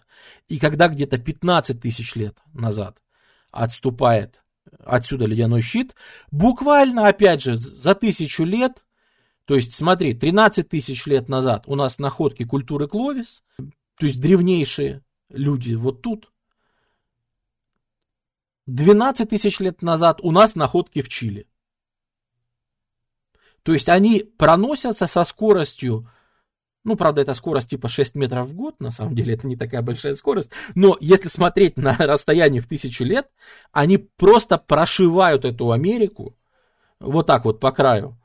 Этот самый, потому что и истребляют здесь вообще все, потому что это поздно, и 15 тысяч лет назад, это уже даже не 60, не 50 тысяч лет назад, да, тут уже орудия, уже есть луки, уже есть эти атлатли, метатели копий, есть рыболовные крючки, есть всякие наконечники, есть колья, есть сотрудничество групп. Иногда объединяются в охоте, может участвовать до 100-150 человек. То есть группы сходятся вместе, проводят большую охоту, делят добычу и расходятся. Они здесь уничтожают, когда попадают в Америку, уничтожают просто все, что неровно дышит. Короче, гигантские ленивцы ходят в Америке, жили. Гигантские ленивцы, такие там типа 3 метра в высоту. И оно лежит, оно ж бесполезное животное, оно ж к людям не приспособленное. И это просто халявная еда. Это халявная еда в огромном количестве. Оно просто лежит и ленится, понимаешь? И ты его просто подходишь, даже охотиться не надо. Ты просто подходишь ему, вспарываешь живот и ешь. И все. И больше делать ничего не надо. И так перебиты предки, то есть американский вариант лошадей, весь вот так перебит. Тоже на лошади задолго до того, как даже мысль могла бы возникнуть их одомашнить. Уничтожены мастодонты, уничтожены гигантские ленивцы, причем перебиты настолько, что аж, наверное, перебрали. Перебиты настолько, что гораздо позже, через много-много тысяч лет, когда они перейдут к цивилизованному образу жизни, они поймут, что из того, что подомашнить и жрать, у них остались только индюки и совсем в горах ламы и альпаки. И больше нет, короче, вообще ничего. Представьте себе Европу, да, ну, Евразию, в которой, короче, куры, овцы, свиньи, козы, там, короче, вообще всего дофига. И практически ничего в Америке. Спрашивают про мустанги. Мустанги, совершенно верно, вот Борис отвечает, что мустанги это те лошади, которых завезли европейцы, которые убегали и одичали. Бизоны оттуда, но бизоны не приручаются. Бизоны, мы говорили, что для одомашнивания нужны целый ряд характеристик, в том числе не подходят либо сильно пугливые животные, либо сильно агрессивные. Вот бизоны вторые. Бизоны слишком агрессивны для того, чтобы их одомашнить. Охотиться, конечно, охотиться на них настолько выгодно, на этих великих равнинах американских, да, что до прибытия до 16 века, до 17 века, а так-то вплоть до конца 19 века, местное население, коренные американцы будут жить за счет охоты на этих огромных бизонов. Но оно не приручается, оно слишком лютое и злое. Даже коров, ладно, можно приручить, а быков, вспомните, придется их, например, кастрировать. И действительно, после кастрации, попробуй бизона, кастрируй, потом расскажешь мне об этом опыте. А вот с быками оказывается, что они начинают наращивать жирок, становятся кругленькими, становятся добренькими, и они прям физически меняются на глазах, если их вовремя кастрировать. И это даже не бык получается, а у нас даже в языке есть отдельное слово «вол». То есть получается вполне отдельное, послушное, спокойное животное, которое можно заставить тягать за собой огромные тяжести, там еще что-то, и это наоборот очень даже выгодно. В этом смысл, да, что одомашнивать еще далеко не каждое животное можно сказать. Да, заканчивается ледниковый период, и ледник отступает, и это вторая катастрофа. Вымирает реально все-таки эти изменения климата, вымирает очень много кормовой базы людей, а я напоминаю, что на этот момент люди, практически исключительно питаются мясом. Но по желанию, конечно, всегда были всеядными, и по желанию могли что-нибудь растительное поесть. Потому что за время сильного оледенения, как вы понимаете, много растительности не было. Ты хотел бы веганом стать, ты не смог бы. Ледниковый период заканчивается, куча всего расцветает. Регион Ближнего Востока становится регионом кедровых рощ, озер и так далее. То есть это благоприятный, это то, что мы называем плодородный полумесяц. Это, на секундочку, территория современной Сирии, Ливана, Израиля, Ирака. Сравнили, да, с сегодняшним климатом? Так вот, тогда все начинает меняться. Тогда действительно опять становится выгодно это самое собирательство. В смысле, опять собирательство, оно сильно начинает дополнять вообще жизнь, потому что охотиться, конечно, никто не перестает, но все-таки собирательство очень важно. Дело в том, что из-за этого много животных и много всего мигрируют на Ближний Восток. И туда же за едой мигрируют люди. И мы видим, что в одном и том же месте у нас появляется много стоянок. У нас появляется множество... Нет, еще тут ни евреев, ни семитов, ничего нет. Еще ничего современного нет. Напоминаю, мы говорим 20 тысяч лет назад. Здесь настолько обильно водятся всякие газели и все прочее, что здесь появляются более-менее постоянные места жительства у людей, которые живут в одном месте, но тут рядом миграции дичи, которая просто неисчислима, которую просто не перебьешь никогда в жизни. Потому что в Африке стало плохо, на севере еще льды, и они вот в одном пространстве, на перекрестке всех миров, если смотреть на планету, если смотреть на планету, Ближний Восток, это же действительно большой такой перекресток разных регионов и всего на свете, да. И вот в этом перекрестке скапливаются животные и люди, которые этих животных едят, и растения, которые эти люди собирают, да, желуди. Большая фишка того времени — это желуди. Люди очень любили есть желуди, например. То есть животное, которое культивирует желуди лучше, чем мы.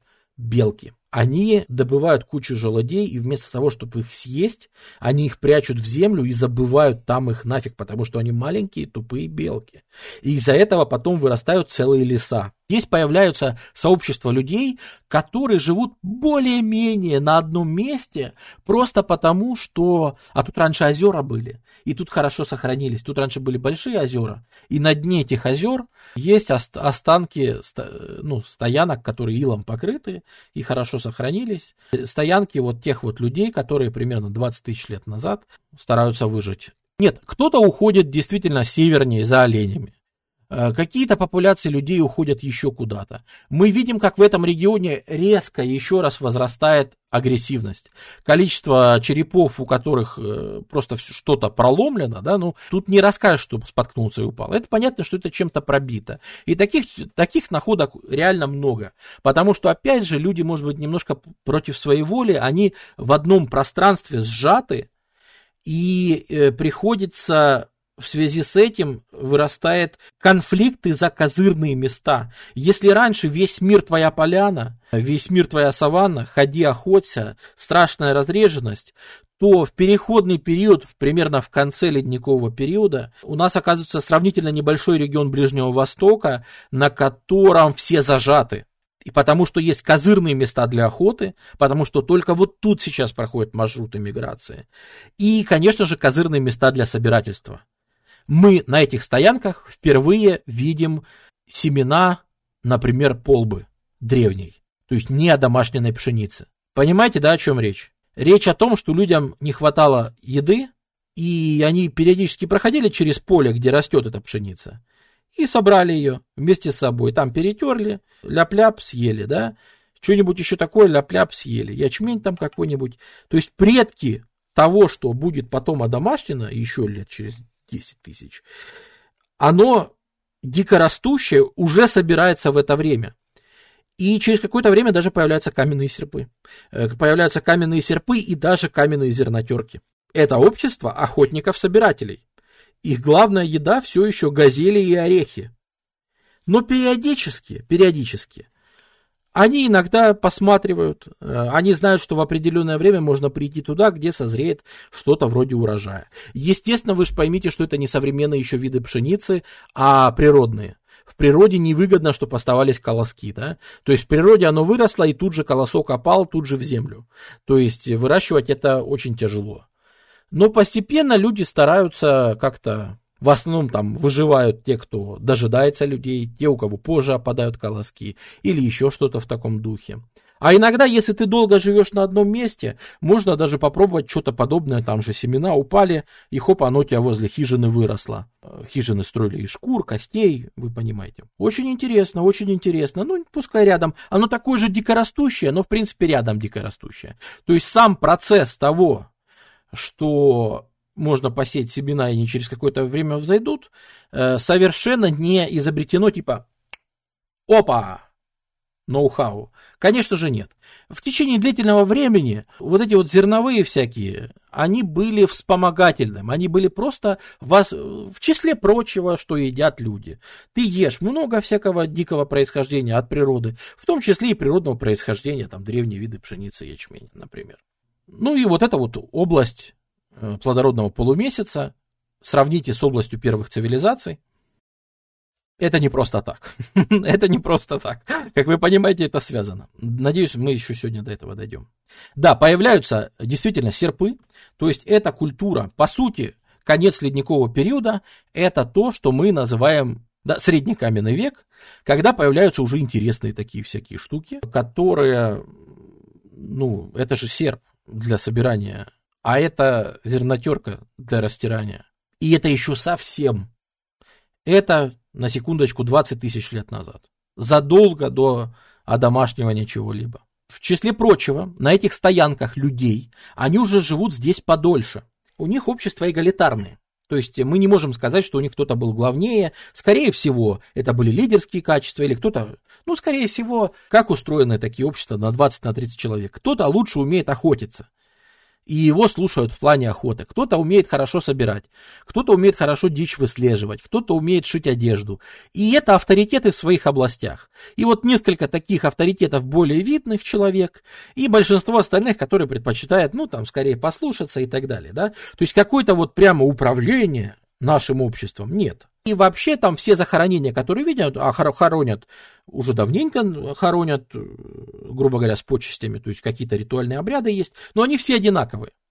Но из-за того, что вот эта вот первая там натуфийская культура, которая на Ближнем Востоке, в ней захоронения, в них начинают появляться необычные захоронения. В них начинает появляться что-то, что отличает. Это еще не правители, но и это не такие, как все. На секунду вот лежит женщина, у которой почему-то есть черепашьи панцири, которых нет рядом в других захоронениях других людей, у которой была рядом привязана нога, не ее нога, чужая нога была рядом привязана, просто какая-то посторонняя нога была привязана, какие-то перья, какие-то заместители в интересной форме лежащие, положенные явно на нее сверху, кости отдельных животных и так далее. Считается, что это некая шаманка или что-то, а у нее сама поза, да, лежание необычное. Но это хоть что-то. Мы видим, что одни люди отличаются от других. Чем-то особенным. Что-то в этой женщине было особенного. Общее предположение, что это древнейшая из найденных шаманок. Или какое-то другое вот такое вот лицо.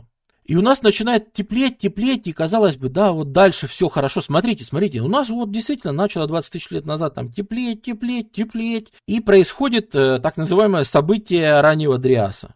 Подстава, да? Катастрофическое похолодание спустя несколько тысяч лет после того, как закончился ледниковый период. Во-первых, во льдах там Гренландии и где-то, где можно изучить, которые застали это событие и с тех пор еще лежат, там высокое содержание некоторых металлов, которые могли из космоса попасть. Поэтому, конечно же, одна из теорий — метеорит. Где-то упал метеорит, и, понятно, всех опять накрыло, опять похолодало. Но, скажем так, более признанно считается версия такая. Ледник же таял. Ледник таял несколько тысяч лет. И ледник стал реально отступать. И вот ледник стал отступать, и в леднике накопилось очень много талой воды, особенно вот там вот в Канаде, и где Великие озера. Вот там вот накопилось очень много воды. И в какой-то момент ледник прорвало. То есть эта вода начала, она уже не умещалась в трейде, она начала просто из него выливаться. И это миллиарды тонн воды, которые стали выливаться в море и похерили все течения, которые были. И поэтому все течения, которые тут были, на какой-то момент, очень непродолжительный, но стало очень холодно, потому что пропали в том числе и теплые течения, которые вообще-то тепло и несут. Это вроде как более признанная теория, что случилось в раннем Дриасе. Как бы то ни было, мы точно не знаем причину, но мы можем сказать, что в раннем Дриасе точно происходит сильное похолодание. Еще один удар по людям, еще один удар по первобытным обществам. И знаете, что люди вспоминают? Дикорастущей-то еды у нас мало, а сам-то я в принципе для поддержания рациона. Уже ж мы немножко выращивали еды. Уже несколько тысяч лет на этот момент просто для поддержания рациона люди выращивают дикорастущие злаки. Или помогают им расти, или просто знают эти места. И это возможность спастись от голода в момент резкого похолодания. Выжить за счет того, что мы умеем. А мы уже умеем сами себе делать еду. То есть начинается переход к производящему хозяйству и всему остальному. И примерно на этой границе, примерно ровно в это же время, во время этой холодины и всего остального, у нас есть археологическая находка, которая заставляет даже видавших виды археологов и историков говорить: да, мои книжки уже не те. И речь идет о таком архитектурном памятнике, который находится рядом с зоной плодородного полумесяца, как Гебекли-Тепе. Вот это, что вы видите, построено охотниками-собирателями. Это построено людьми, которые не занимались производящим хозяйством. Это построено людьми, которые не знали, что такое фермы, козы и так далее. Это юго-восток современной Турции. это сравнительно недалеко от Ефрата. Это формально входит в плодородный полумесяц. Древнейшая постройка, по крайней мере, из найденного. Это большой холм, который представляет из себя несколько окружностей, несколько кругов из камней. Причем это все существовало и жило в течение нескольких тысяч лет. В течение где-то 2, возможно, 3000 лет существовало вот это вот. Причем, что это сказать... Раньше считалось, что здесь вообще не было. В 19 году раскопали все-таки людей, которые тут рядом жили в более позднее время. То есть, что мы можем сказать? Когда начинают это строить, еще нет оседлого образа жизни. Самое древнее, что есть, это сами камни. Это вот эти вот камни, блоки по 5-6 метров в высоту, весом по 16-18 тонн, на секундочку. Это очень серьезные усилия, которые по классическим представлениям, ну скажем так, по представлениям, которые были лет 30 назад, по представлениям, заложенным в истории в 19 веке, о том, что есть охотники-собиратели, потом они переходят к производящему хозяйству, а потом начинается монументальное строительство. Эта система больше не работает. Видимо, было не так. Видимо, сначала начинается монументальное строительство, ну не видимо, а просто это вот это доказывает эта находка, что сначала начинается монументальное строительство, а потом появляется производящее хозяйство в виде ферм. Да, этот регион был настолько богат пищей, настолько богат и растительной, и животной пищей, что да, здесь были такие перманентные поселения людей, которые могли себе позволить на одном месте долго находиться, и все равно рядом бегали антилопы, которых можно было жрать. И тем не менее, проблема даже не в том, что надо жить на одном месте, чтобы это построить. В конце концов, можно построить и наведываться сюда периодически, правильно? Ну, я надеюсь, не надо пояснять, что это религиозный центр. То есть мы сейчас религиозную символику разберем. Так как, понимаете, до этого мы имеем в виду только какую-то непонятную шаманку раскопанную, какие-то тени на пещерах. Мы шарудим рукой где-то в тумане времени и почти не можем залезть в голову этих людей, да? Помните, как мы это говорили? Вот люди, наконец-то, благодаря монументу, люди могут после себя что-то оставить. И мы сейчас сможем в то немногое, что они после себя оставили, хотя бы заглянуть. Мы не можем это объяснить. Честно говоря, значение всего этого ни хрена не понятно. Раскопано около 3% памятника. 80% памятника законсервировано, более того. Потому что тут все очень хрупкое, все очень древнее, все очень опасно вообще трогать его. И сейчас в археологии вообще есть такая мода, многие памятники не раскапывать полностью, а раскапывать часть, начинать изучать, а большую часть консервировать для потомков. Будут более совершенные технологии раскопа, тогда достанем. Потому что мы сейчас знаем, что, ну, например, великие археологи конца 19 века, которые раскопали даже там 10-х, 20-х годов прошлого века и 30-х. Это великие археологи, которые навсегда свои имена вписали в историю археологии и истории. Но по нынешним временам методы, которыми они все это раскапывали, это же просто варварство. Это просто варварство. И так бы хотелось, чтобы вернуться в прошлое и, грубо говоря, раскопать вместо Шлимана что-нибудь, потому что там же просто все уничтожено после их раскопок. То есть, грубо говоря, они выдирали красивые артефакты, привозили в Европу и ставили в музей, и говорили: смотри, какая ваза. А сейчас бы найти, в каких условиях была найдена эта ваза, где она лежала. Может, там какое-то помещение было, может, она как-то ритуально стояла, может, в ней какие-то кости были, может, какие-то металлы рядом были, может, еще что-то. Но столько контекста утеряно навсегда, и этот контекст пролежал там тысячи лет. И был уничтожен вот совсем недавно, 100 лет назад, когда это все стали доставать. И это так обидно, что сейчас есть такая тенденция консервировать очень многие памятники, если есть опасность, что они будут разрушены. Исключение это какой-нибудь Мохенджо-Даро, которое, наоборот, природно уничтожается прямо сейчас, там все подтапливается, там все ужасно, и надо как можно быстрее раскапывать, наоборот, надо торопиться, пока оно все не уничтожено, и все равно уже многое будет уничтожено, и все равно уже многое никогда не спасут, и так далее. Поэтому есть разные варианты, но с Гебекли ТП вот так обстоят дела. Это люди, которые... Так вот, самое удивительное в этом памятнике то, что по подсчетам из того, что сейчас прикидывается, по меньшей мере нужно 500 человек, чтобы это построить. По меньшей мере. А по-хорошему около 1000, чтобы построить такой комплекс, который здесь был построен. Никогда до этого даже представить себе, что охотники-собиратели могут в таких количествах собираться в одном месте, нет. Более того, мы знаем из современной социологии, из всего остального, что в обществах, которые доходят до человек 100, уже необходимо руководство, уже необходимы указания, кому что делать, чтобы кто-то не потерялся и так далее.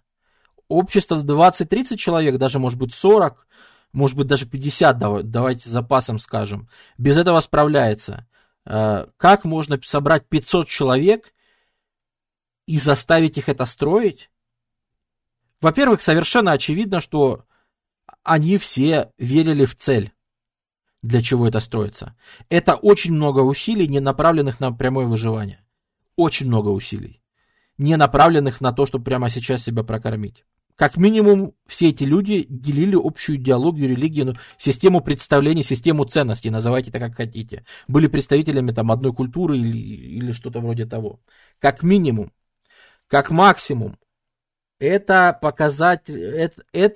прекрасная иллюстрация того, что без всякого производящего хозяйства, без всяких ферм и всяких казапасов у человека есть та особенность, о которой мы говорили еще со времен эволюции. О том, что люди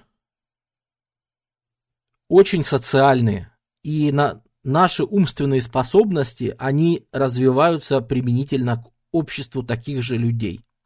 Понимаете, мартышка может расколоть орех инструментом.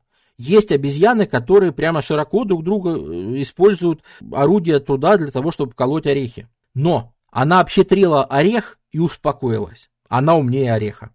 А люди в процессе взаимодействия так вышло, что в этих обществах конкретно вот эта ветка эволюции сосредоточилась на том, чтобы быть умнее друг друга. И, возможно, это один из принципов, который долгое время и подталкивал увеличение мозга. Это просто жизнь в социуме. Если ты более социально приспособленный человек, если ты лучше распознаешь чужие эмоции, если ты сам лучше общаешься, если ты распускаешь правильные слухи, одна из гипотез, понятно, ничем не подтверждено, что наша любовь к слухам восходит к этим временам. Что, а ты знаешь, Наташка-то? Ты представляешь? Те же самые, возвращаясь к тем же самым разговорам у костра, пока мы прячемся в пещере или что-то, хотя если вы костер в пещере, вы задохнетесь. Ну ладно, неважно. Это, может быть, это все восходит к тому времени. В любом случае, быть умнее не ореха, а быть умнее вот этого парня и вот этой вот девушки. И уметь сколотить коалицию. Знать, что вокруг тебя есть люди, которые тебя поддержат. Знать, что если ты состаришься, у тебя выпадут зубы, за тобой все равно будут ухаживать. Знать, что, может быть, выживание твоих близких, альтруизм, может быть, выживание твоих близких даже дороже, чем выживание, можно пожертвовать собой. Казалось бы, что может быть более идиотическое с точки зрения естественного отбора, чем пожертвовать собой ради группы? Это ж бред. Ты лишаешься своих генов, допустим, что ты еще не оставил потомство. Ты убиваешь свою наследственность, давая, наоборот, путь другим генам распространяться. А вот нет. Существуя в группе этих людей, во-первых, вы все друг другу как братья, Во-вторых, вы все друг другу немножко родственники. Сама идея о том, что да, может быть, ты отдаешь свою жизнь, а группа выживает, это очень интересная мысль, потому что она меняет фокус. Да, теперь не столько естественный отбор, сколько он немножко управляемый отбор, потому что это уже ты решаешь, готов ли ты ради этих вот пожертвовать своей жизнью или не готов. Или в ответственный момент ты скажешь: а помнишь, в 6 классе ты мне мочалку в глаз кинул? На тебе под ребро. И убежишь, вместо того, чтобы их спасать. А может быть, не вспомнишь и кинешься на люторога и помрешь там на рогах и скажешь это самое. Знаешь, социум и репутация. Я это к чему веду? К тому, что чего вот способность без всякого производящего хозяйства организоваться в такую гигантскую группу людей, которая, очевидно, не перебила и не поела друг друга, а сконструировала, ну, и, видимо, это все строилось очень долго, потому что во времена позднего вот мощения уже есть дома. То есть люди так долго находились в этой местности, что они даже рядом стали уже строить хижины, уже стали обживаться и уже одомашнили даже какие-то первые растения. В смысле, основой их питания стала не какая-то там жуть, а то, что они выращивают у себя за окном. Это очень интересно. А что если в итоге, конечно, людей провоцировало на то, чтобы осесть, как мы сказали, похолодание раннего Дриаса. Потому что стало холодно, еды не было, надо было срочно что-то найти. Возможность выращивать самому еду оказалась самой логичной и рациональной. А что если этого мало? А что если оставались люди на одном месте так долго, как раз для того, чтобы встречаться вот в таких религиозных центрах? Это был центр притяжения всех сообществ на десятки километров вокруг. Это люди, которые исповедовали что-то примерно одно, или во всяком случае бывали здесь, или делились как-то друг с другом информацией. Самые древние монументы, которые они воздвигли, на них ничего нет, на них ничего нельзя сказать. Но где-то 9000 год, 9 тысяч лет до нашей эры появляются изображения. И это очень важно, потому что это перед вами самое древнее, что мы можем на данный момент сказать о тех людях, родственники которых, скорее всего, потому что переход к выращиванию в итоге впервые именно здесь, и здесь к фермерству и перешли впервые. Именно здесь впервые люди стали вести то, что называется производящим хозяйством. Не я питаюсь тем, что дала природа, а я сам провоцирую природу производить то, что мне нужно, будь это коза или овес. Это фигуры людей, у которых есть рученьки, вот они рученьки сложенные, у которых вот есть расшифровки, есть предположения людей, там в основном немецкая экспедиция работает. Вот, по крайней мере, немцы предполагают, что это что-то вроде циклов рождения. Типа большой, в ней маленький человек поменьше, и там тоже какой-то человек или что-то типа этого. Это гипотеза. Надеюсь, вы понимаете, что это не окончательная точка зрения, это просто что можно предположить на этот счет. По крайней мере, что предполагают те люди, которые непосредственно это все трогали руками, разговаривали, видели непосредственно. Реконструкции Гебекли ТП выглядят примерно вот так, да, то есть примерно вот так это выглядело, будучи 10-11 тысяч лет назад. Предполагается, что там были деревянные сооружения как часть комплекса. Да, но смысл в том, что мы говорим о нескольких тысячах лет, в течение которых здесь люди собирались. У нас есть кольца, которые находятся совсем глубоко, которые сейчас не раскопаны. Там делали такие, вот когда раскоп делается как шахта, мы туда делаем раскоп в одном месте, просто чтобы продатировать, да. То есть, видимо, самое древнее 12,5 тысяч лет назад. Но реально раскопано, чтобы посмотреть, только то, что посвежее. 8 тысяч лет до нашей эры, то есть то, что там 10 тысяч лет назад, грубо говоря. И поэтому вокруг, то есть уровень земли-то поднимался, потому что люди делают культурные наносы, как ни странно, да. Они со временем что-то сюда приносили. Например, на многих камнях есть изображения животных, причем, как правило, мужских. У всего, что здесь изображено, обязательно везде есть какие-то намеки на пеструны. Почему-то такая особенность. Разные камни. Мы сейчас спустимся совсем в фантазии. Однако, во-первых, зацените уровень. На секундочку, эти люди либо еще не научились, либо только научились вообще выращивать пшеницу и ячмень. А среди них есть люди, которые вот так красиво могут сделать. И главное, как похоже. понятно, что пытались выразить. Все эти животные очень страшные, очень пугающие. Они часто имеют какое-то отношение, ну вот это я просто, чтобы продемонстрировать. Женские фигурки есть, одна. Это изображение на полу.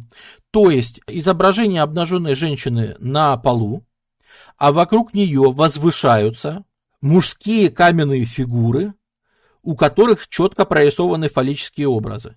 Что дает возможность предположить, это что-то связанное с деторождением, с перерождением.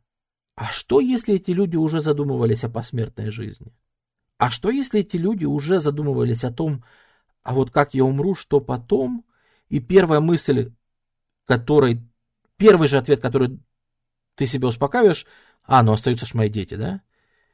И то есть видеть в следующих поколениях продолжение себя, дети, их опыт, воспитание, это то, что в этом мире остается после тебя, ведь это сейчас после тебя останутся, извини, форумы с незачищенными сообщениями, вся твоя почта с расшифрованными паролями, это все сейчас после тебя останется.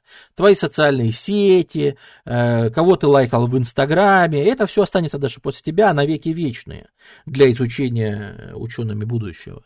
Вот. А ведь если ты живешь все-таки жизнью такой вот на излете охотников-собирателей, ты все равно после себя ничего не оставишь. Представить, что после тебя останется вот этот рыболовный крючок, да ну ты что? Это чисто случайно, потому что их изготавливали в таком количестве, какая-то из них часть дошла, и все.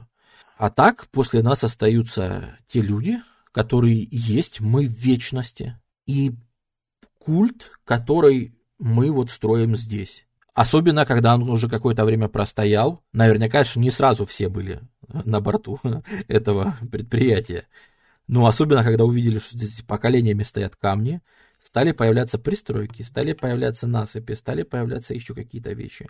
И люди, живя тут, прямо здесь, в режиме реального времени, а что далеко ходить? Они тут же рядом начинают выращивать что-то. Они тут же спускаются с гор и начинают там выращивать, тут же на горах начинают пасти первых овец. И это все происходит вот рядом. Это удивительно, что Гюбекли ТП в этом смысле находится, в общем-то, там же, где и возникло. То есть мы не пересматриваем нашу теорию о месте возникновения производящего хозяйства. И даже о времени происходящего. И место, и время все то же самое. Примерно 10 тысяч лет назад. 8 тысяч до нашей эры. Примерно появится производящее хозяйство. Но оно появляется как следствие нахождения рядом с этими памятниками. Важнейшая колонна номер 43. Важнейшая колонна номер 43, на которой изображено на первый взгляд что-то непонятное. Ну, скорпионы, ну, грифы какие-то, ну, что с ними, да? Хорошо, я дам трактовку, которая пока на данный момент, те, кто это раскапывает, они говорят, ну, как-то так. Животные – это представление тех групп, которые собираются. Помните, мы говорили, что в древнем шаманизме, анимизме племя людей ассоциирует себя с животным, с духом, с тотемом. Итак, если животные – это представление разных групп, которые здесь собирались, то это голова, которая является жертвоприношением этому тотему. Вы спросите, почему?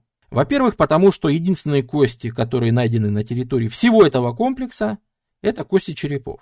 А во-вторых, речь идет о том, что случится на закате этого комплекса. Потому что знаете, что произошло?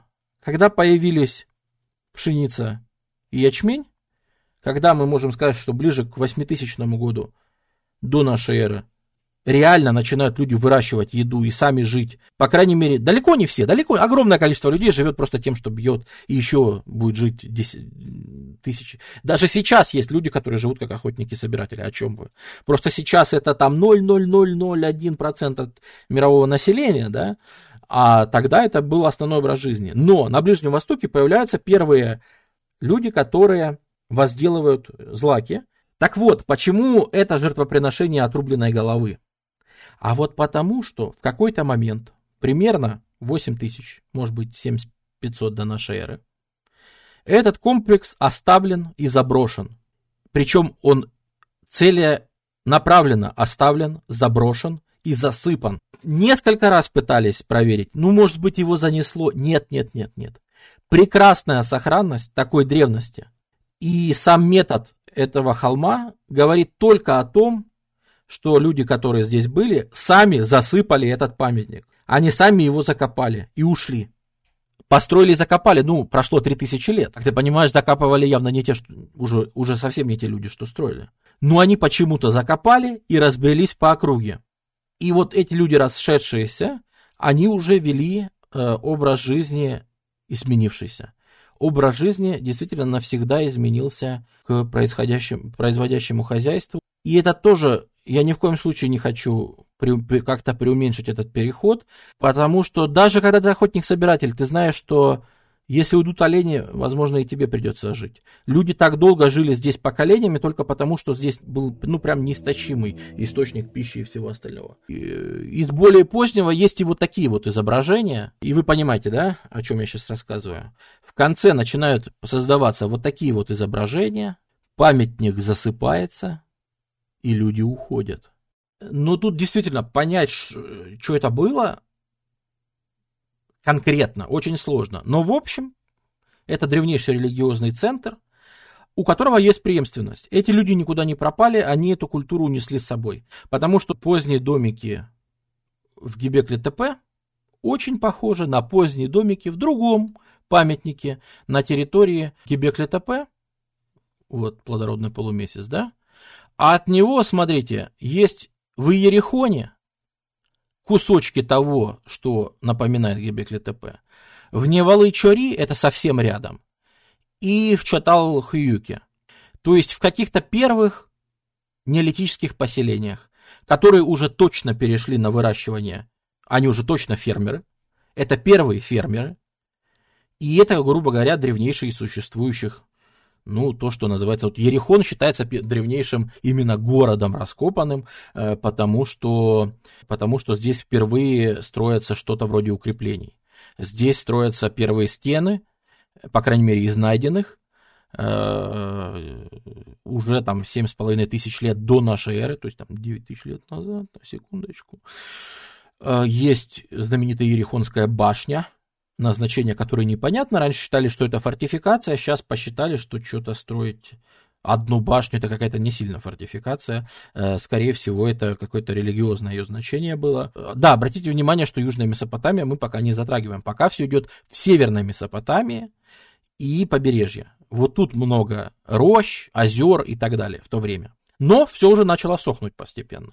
Постепенно начало сохнуть, но это климатические процессы, они будут сохнуть очень долго. Но многие считают, что Чатал-Хююк постарше, как поселение. Именно из-за того, что здесь есть очень много домов. Именно из-за того, что здесь есть большое количество жилищ.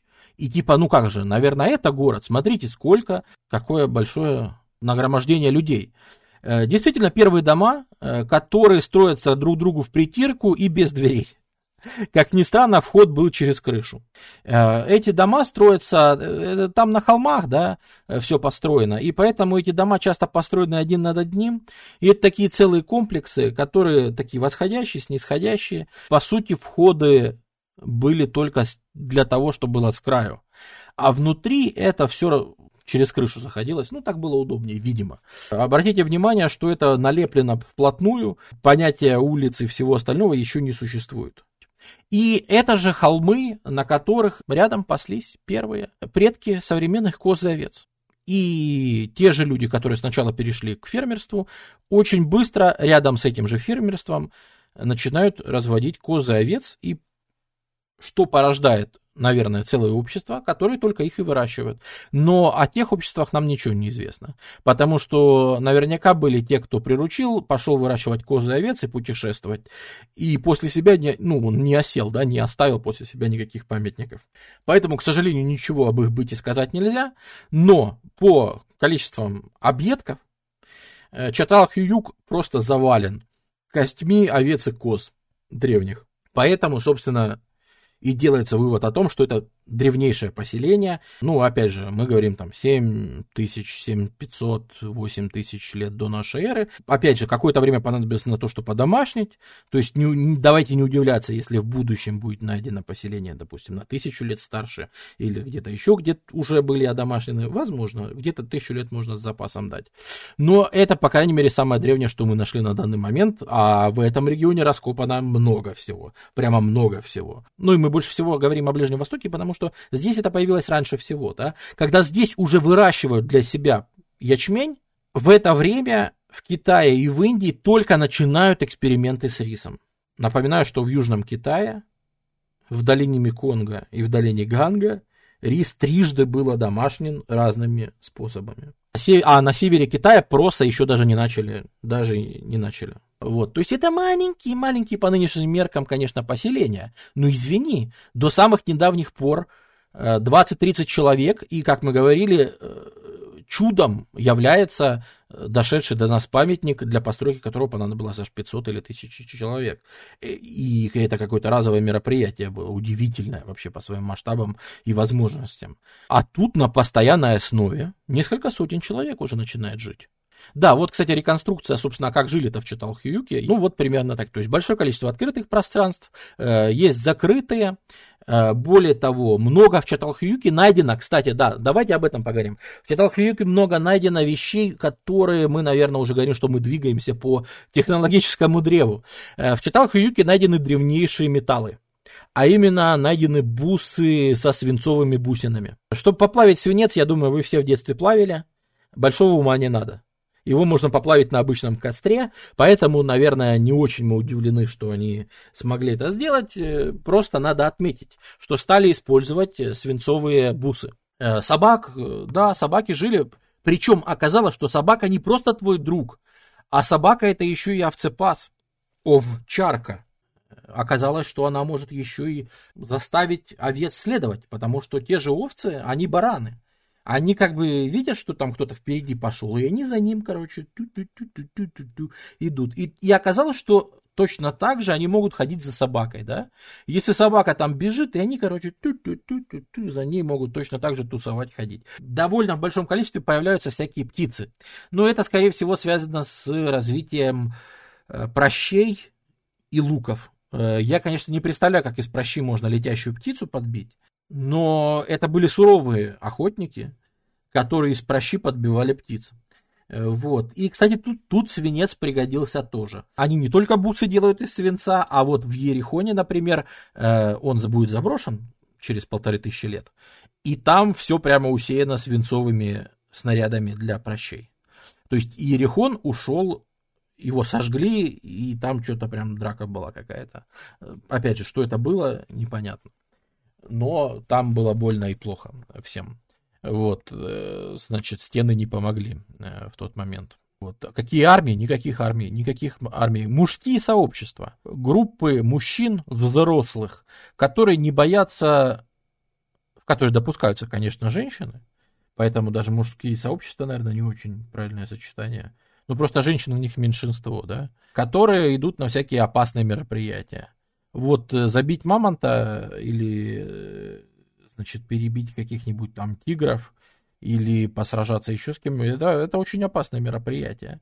Этим должны вот эти вот группы заниматься, таких отважных людей. Ну, скажем так, мужчина и несколько женщин. Вот. И они же являются, ну, решают конфликты с соседями, да, если это необходимо.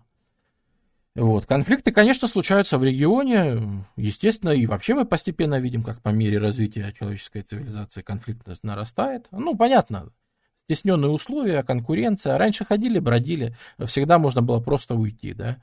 А если мы живем, то уже появляется представление о том, что это моя земля.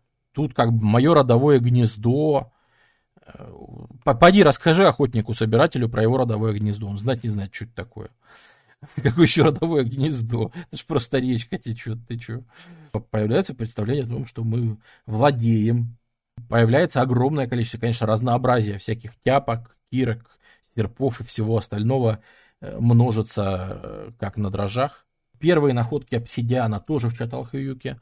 То есть люди находят обсидиан и обнаруживают, что им можно очень неплохо резать, использовать. И культы. И вот культы, что интересно, мы сейчас переходим к той самой криповой части, а куда делись люди, которые засыпали Чаталхаюк, которые засыпали Гебекли-Тепе. В частности, они попали в Чаталхаюк, потому что в изобразительном искусстве есть похожие мотивы. Но в частности, чем нам здесь больше всего интересно, здесь создается архетип богини, скорее всего, богини плодородия, который называется мастер зверей. Я думаю, вы узнаете этот образ. Представьте здесь человека в вавилонской одежде, а по краям не вот этих вот кошек, а львов. А представьте себе здесь Шиву, а по краям тигров.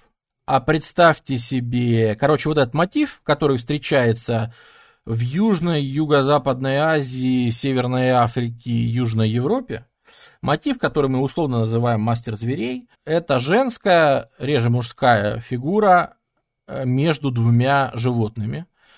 Встречается очень много где в течение многих следующих тысяч лет, и этот мотив проживет много-много прям тысяч лет. Обратите внимание, они хвостики свои закинули ей на спину. Там, если с другой стороны рассмотреть, это хвостики у них, которые они вот так вот ее как бы приобнимают.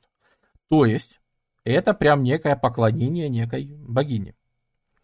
Но, самое главное, что мы находим в Чаталхаюке, это понятные захоронения.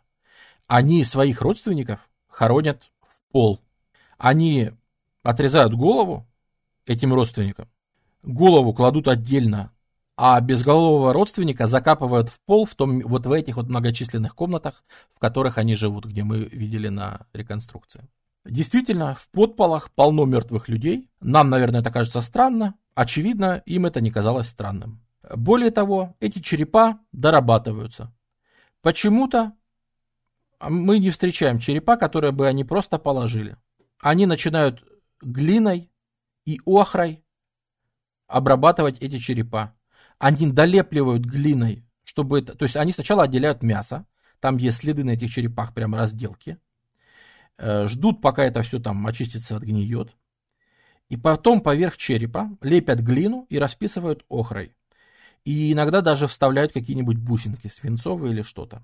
Так появляется первый культ, скажем так, первая известная религия, о которой мы можем говорить. Это культ черепа, так называемый, который распространен на территории всего плодородного полумесяца. Мы находим много-много где одно и то же. В юго-восточной Турции и на территории современного Израиля, на территории современной Иордании. Ну да, вот Айн-Гизель, например. Сейчас я буду показывать конкретно выставку из того, что найдено в Айн-Гизеле на Ближнем Востоке, в Ливанте. Это деда. Вот. Это деда, он у нас будет на полке теперь все время стоять. И если что, к нему, наверное, можно обращаться. Скорее всего, это какая-то вариация культа предков, ну, очевидно. И это глиной доработаны черепа. Вот. И расписаны охрой чаще всего. И кто на что гораст. Вставлены камушки. Опять же, уже обрабатывает песчаник. Уже умеет кое-что делать из песчаника. Уже умеет хорошие уже технологии, полировки, шлифовки камня. Во-первых, это красиво. Это просто глина. Еще раз говорю, пугаться тут нечего. Да, это похоже, что это типа плоть и ужас. Нет, это просто глина. Ребята, успокойтесь. Это кость и глина поверх. Ничего страшного тут нет. Это вот эти вот мне товарищи напоминают пеки в чате как раз. Вот когда не делал стримы полгода, короче, и открываешь чат в отдельном окне. Вот. Я вот это вот примерно увидел, когда из реанимации вернулся. Значит, это самое. Но действительно, продолжая эту тему, как интересно, что у людей уже была общая тема, общая религиозная тема, которая, ну, как минимум, от Чаталхаюка, от Турции до Айн-Гизеля, это неплохо. Это уже большое расстояние, на котором исповедуется, ну, прямо идентичная религия. Это круто. Интересно бы знать, что они в это вкладывали, и что они вот себе думали, как именно. Может, это какие-то перерождения, может, это напрямую духи. Может быть, помните, мы говорили, что в Египте был период, когда статуя считалась воплощением Ка, воплощением твоего двойника, да, что это одновременно и нечто такое, что сама статуя это и есть частично дух, а частично то физическое тело, которое ты сделал, да. И если сделать отверзание очей, то вдруг окажется, что можно сделать и мумии, и статуи отверзения там очей, в смысле... Вроде бы ты вылепил статую, а потом она оживает и открывает глаза, да? Может быть, нечто похожее было здесь, или еще как-то по-своему. Очень, интересно бы узнать какие-то вещи про этих людей, к сожалению. Непонятно, объяснения нет, почему так. И мы постепенно приближаемся, мы проходим 7 тысяч лет до нашей эры, 6,5 тысяч лет до нашей эры. И ближе к 6000-м у нас происходит еще в этом регионе очень два важных приручения. А именно, люди научаются работать с кабанами, одомашнивают свинью. И это прекрасное изобретение. В это время в Китае, кстати, начинают выращивать рис. И в Индии, скорее всего, либо чуть позже, либо примерно в это же время. Но это... Мне все-таки интересно сейчас поговорить тут, потому что там только начинают. И у нас есть отдельный стрим по арабской цивилизации, есть отдельный стрим по Китаю неолитическому. Поэтому давайте, если вам интересно, посмотрите те стримы, они есть на канале. Докитайская история Китая, соответственно, и пролог к истории Индии, второй стрим называется вот так. Свиней и коров. Коровы будут чуть позже одомашнены, всякие зебы, всякие горбатые, всякие водяные буйволы, это тоже будет в Азии, но позже. 6500 до нашей эры это свинья и корова. После того, как изобретается свинья и корова, вот тут уже начинается прямо посерьезнее, потому что, послушайте, свинья и корова это серьезные махины по переработке и вообще по антропогенному вмешательству в природу. У тебя любые помои остались, какие-то хрящи лежат, ракушки, там какие-то осколки, эти самые, скорлупа какая-то, эти кустики, бахча валяется. Свинья все сожрет. Свинья сожрет, сама станет толще, ты ее зарежешь и съешь. Короче, это же прекрасно. То есть свинья это вообще уникальная машина, она уничтожает твои отходы и сама становится жирненькой и вкусной. То есть два в одном. Плюс эти вот животные, свиньи и коровы, они производят навоз в огромных количествах, и они любят навоз, ценят навоз. Это очень навозные животные. Вспоминаете «Криминальное чтиво». Это же дает возможность производства удобрений. То есть фермеры, которые разводят животных, более успешны, чем фермеры, которые не разводят животных.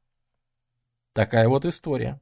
Потому что гоняться по всей саванне, собирать за газелькой ее кекехи, чтобы удобрить свои поля, это немножко, согласитесь, истощает. А когда оно тут рядом у тебя все стоит, пасется, то в принципе иметь какую-нибудь там компостную яму, навозную кучу и другие разделы категории на Твиче, да, это, в принципе, не так уж и сложно. Это, в принципе, пришел, полную лопату набрал, всем раздал, и все нормально. Возникает целый ряд культур: хасуна, самарская, халафия. Да, появляется, конечно же, мул, да, то есть, имея осликов, но не имея еще лошадей, дикие лошади есть, это всякие там эти. Но теоретически можно попытаться подкатить своего осла к дикой кобыле. Сейчас прозвучало как, я не знаю, как мой отдых в студенческие годы.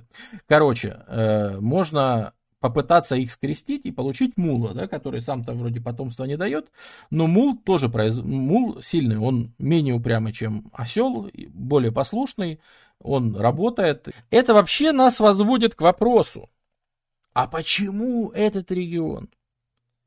А почему вообще, хорошо, еще Китай, хорошо, еще Индия. Почему так?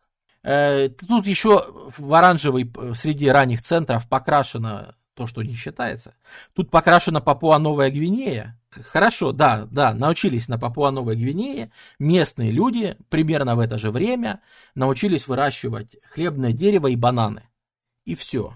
Причем не современные, а древние, которые еще прокормить не могут. В случае с Америкой и вообще смешно, потому что я вообще не понимаю, как можно раскрашивать, потому что в Америке местные и все еще занимаются уничтожением местной мегафауны, они тут еще бегают, веселятся, как на свежеоткрытом сервере, они бегают, тут карают нубов, местную всякую фауну, которая вообще ничего из себя не представляет, и тут еще прекрасно живут охотой, но, тем не менее, действительно одомашнивают один вид растения. Знаете что?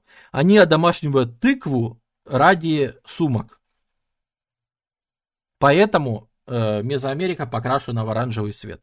То есть они не на еду выращивают, но действительно уже там 10 тысяч лет назад, там, условно говоря, 8000 до нашей эры, действительно одомашнивают тыкву для того, чтобы использовать ее как этот самый перенос. И только начинают эксперименты с дикорастущими теосинте и подсолнухами. А все это будет гораздо позже. То же самое в Андах, только первые там какие-то перчики, и бобы. Но это, во-первых, позже появится. Во-вторых, этого будет меньше. И предок картофеля. Предок картофеля, хотя тоже это еще надо, чтобы из него получился картофель. Он будет только впоследствии. В Африке все еще хуже, потому что в Африке растет африканский рис, ямс и сорго. И это даже близко не стоит к тому, что выращивается, либо Южный Китай рис, Северный Китай проса.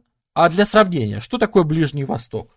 В плане того, чего здесь можно вырастить и чем можно поделиться. Это пшеница, рожь, ячмень, горох, оливки, овес, чечевица, всякая однозернянка, двузернянка. Все это произрастает родом именно из плодородного. Оно ровно отсюда родом.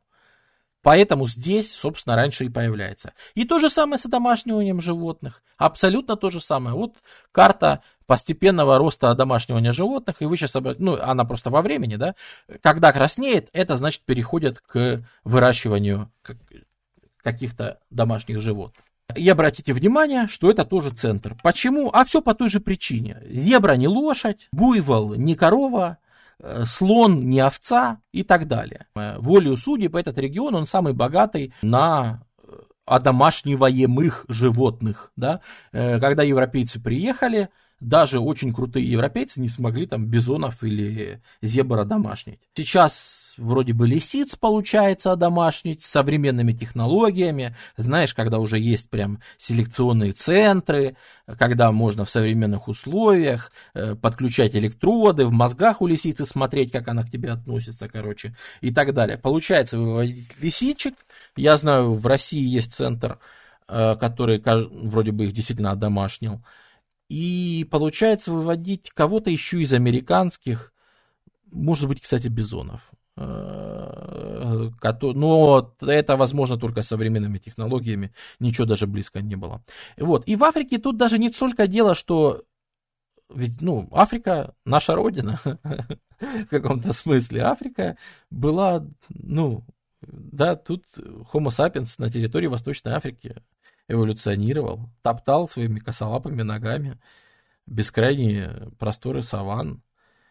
А почему же цивилизация-то не в Африке возникла?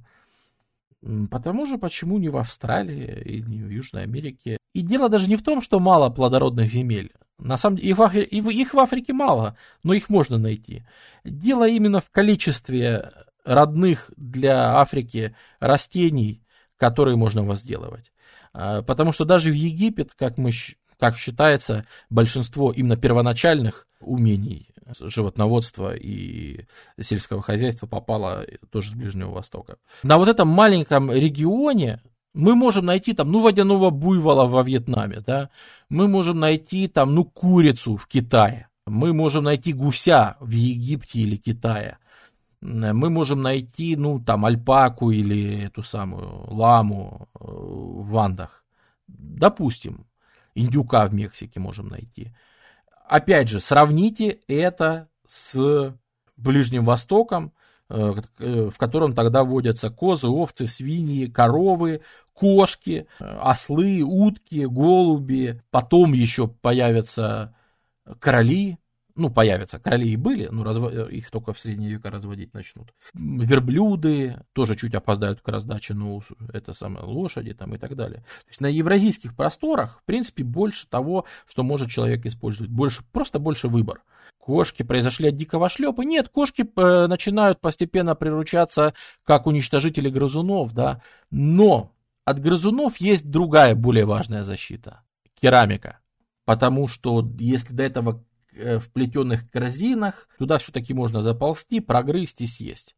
Керамику прогрызть сложно. Тут, кстати говоря, Ближний Восток. Вот видишь, например, в керамике Ближний Восток не первый в мире. В Китае появляются раньше, на Балканах, скорее всего, чуть-чуть раньше появляются первые образцы глиняных сосудов, чем на Ближнем Востоке. Однако же у нас появляется целый ряд культур, которые сменяют друг друга и которые поползли вдоль Тигра и Ефрата. Которые, знаете, что обнаружили? Ребят, раз мы уже живем только за счет сельского хозяйства и животноводства, так что нам ютиться по всяким Турциям и так далее? Надо селиться в Междуречье. Надо селиться там, где воды хватает. Напоминаем, что Месопотамия тогда была сильно влажнее, чем сейчас.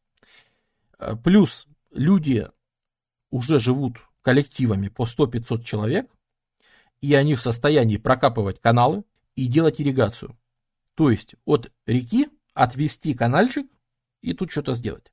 И использование двух речек дает возможность прекрасно жить, собственно, то, что мы увидим в Китае Янцзы Хуанхэ, в Индии Инд и Ганга, в Месопотамии Тигр и Ефрат, в Италии По и Тибр, в Ниле Нил, но Нил исключительно и крутой, Нилу отдельный стрим был посвящен, можно его глянуть.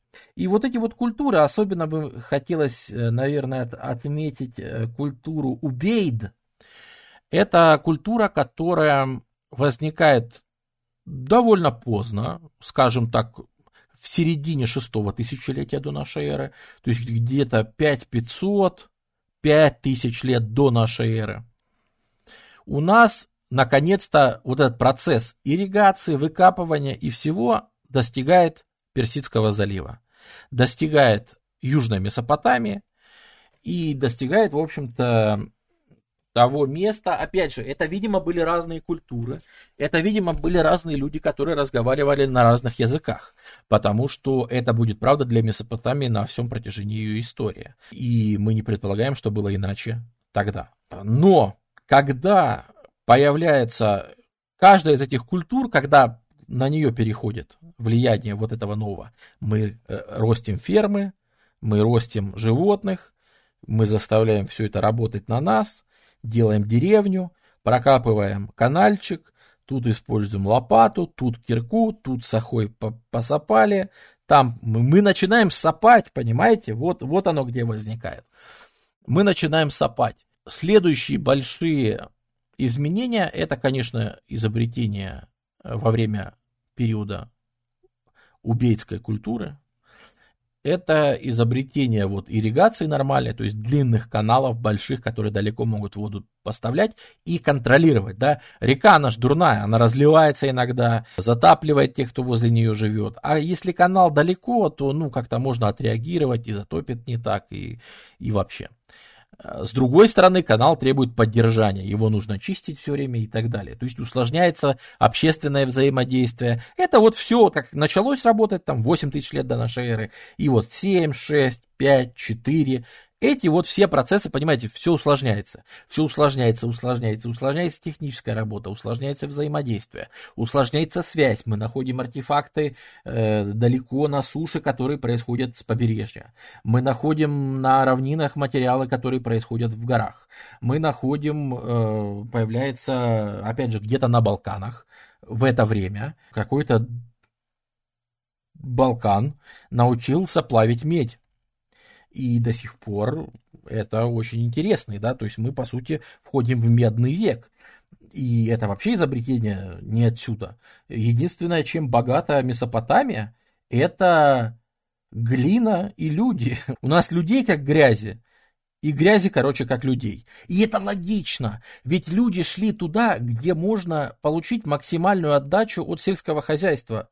А это и есть такие местности, в которых есть только грязь и все. И из-за того, что там много хорошей грязи, там будет много хорошей еды, а значит будет много людей. И поэтому это усложняет автоматически общество. Потому что если мы обсуждали, что для координирования 500 человек нужно иметь мозги и навыки социальные, то представьте, когда становятся людей, и они часто друг с другом сталкиваются, и появляется что-то вроде первобытной политики, когда ты знаешь, что там живет общество, которое вверх по реке, значит, вещи стирает, а мы тут потом эту воду пьем, да, грубо говоря. Что это за дела? Значит, пошли, значит, это самое, с ними разбираться. Это может быть не самое технически продвинутое общество. Опять же, выплавка меди возникает на Балканах. Керамика возникает, скорее всего, в Китае. Какие-нибудь каменные вазы или что-нибудь в Японии древнее, чем тут, понимаешь? Дело не в этом. Здесь сложнее социум. И это, кстати, ровно то же самое, что мы увидим, когда европейцы приплывут в Америку. Америка сильно запоздала ко всем этим процессам, да? И в Америке очень поздно появляются сообщества сложные. Но посмотрите, как быстро Америка имеет такие гигантские города, как Теночтитлан, Теотиуакан и все прочие, со многими тысячами людей. Теночтитлан гораздо больше, чем любой европейский город, когда туда приплывают европейцы. Почему так? Потому что, может быть, технически они отсталые, но там к тому моменту из местной грязи они смогли найти. Они теосинты превратили в кукурузу, они нормально начали выращивать бобы и картошку, и у них поперло. Цивилизация инков, цивилизация майя, как преемники ацтеки, тут рядом подсолнухи, и пошло-поехало. Приходит к идее самого простого плуга. Самый простенький, который просто, хотя бы, чтобы ты не палкой стоял, сам не ковырял. Самый простенький плуг, который ты тащишь или вообще идеально запрячь. Упряжи еще нет, поэтому запрячь нельзя, но хотя бы положить это самое на тех же кастрированных быков, чтобы они тащили. Это же вообще ничего себе индустриализация, ничего себе произведение. И еще один момент. Помните, мы тут сказали про грязь, что много грязи, и это должно быть эффективно. Да, речь идет, конечно же, все-таки об обработке керамики. Когда очень долгое время во всем мире керамику обрабатывают вот этим вот кольцеванием, не знаю, как это правильно назвать, кулинг это называется. Это ты лепишь такие сосиски из глины, и уровень за уровнем наматываешь, потом замазываешь, и даже не видно, оно как бесшовное получается. Когда обжег, все получается, шикарно, все получается вот так, да. Это, конечно, круто. Оно стоит по отпечаткам на днищах древних сосудов. Видно, что их ставили на какие-то листы или что-то вроде этого, которые, чтобы ты сам как дурак вокруг сосуда не ходил и не лепил. Ты вращаешь не сам себя вокруг сосуда, правильно? А ты вращаешь тот лист, на котором сосуд вроде как стоит. Или подставку, да? И у нас первая стадия – медленное колесо. Изобретение колеса. У нас появляется медленное колесо. Вот такое вот. Когда ты его прокручиваешь, и у тебя и дальше лепишь то, что тебе надо. Но самое крутое, что появляется в убейской культуре, и это все-таки где-то 4000 год до нашей эры, это изобретение, опять же, само колесо, толку от него, толку от колеса, его применить надо, и научились применять. Это изобретение вот такой вот оси, палки, на которую ты ставишь вот так в центр масс колесо с куском глины, и это меняет абсолютно все. Если раньше, чтобы произвести что-то материальное, сосуд, и сказать: смотри, я классный глиномес, смотри, что наделал из глины. Раньше для этого надо было очень долго лепить эти сосиски, потом их выстраивать один на один, делать ерунду, расписывать, то сейчас появляется совершенно другой способ изготавливать сосуды, просто такие, это первая индустриализация практически. У нас может один мастер делать, знаете что? Он может сам раскручивать вот такое вот колесо, и пока оно вращается, не лепить, а просто начать погружать туда пальцы, и там начнет появляться от вращения форма будущего сосуда. Представьте, насколько это улучшает продуктивность производства сосудов.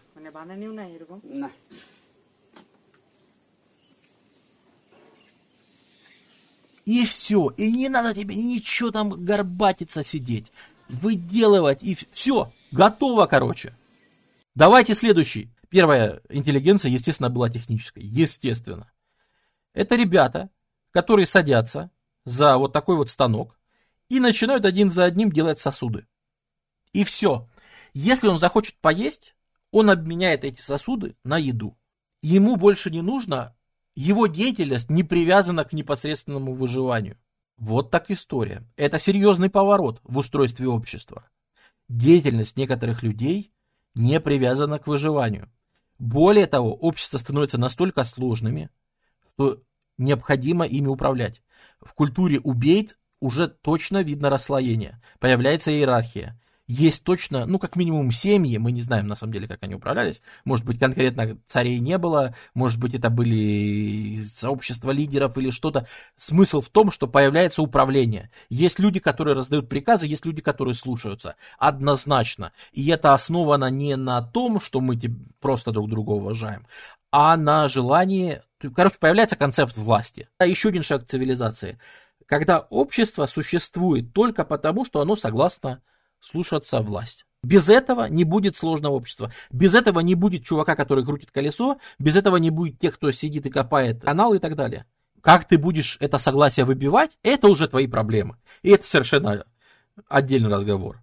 Хочешь под страхом, хочешь силой угнетения, хочешь бей, хлупи, убеждай, это меня не касается, но ты должен заставить человека выполнять приказы. Культура убейд, которая, часто нам обязана, вот такими вот вещами. То есть они производят, конечно, нормальные вещи, те самые знаменитые.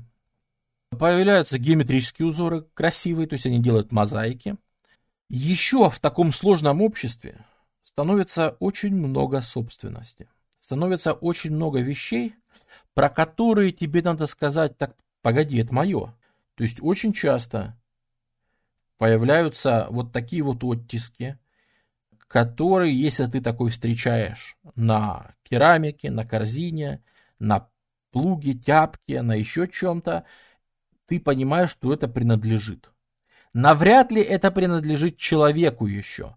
Скорее всего, это символ, вот как тотема был какого-то племени, что в таком сообществе все равно все там по кланам, по родам делятся, и скорее всего, что это имущество такого-то рода, клана или чего-то еще. Однако вот эта вещь появляется.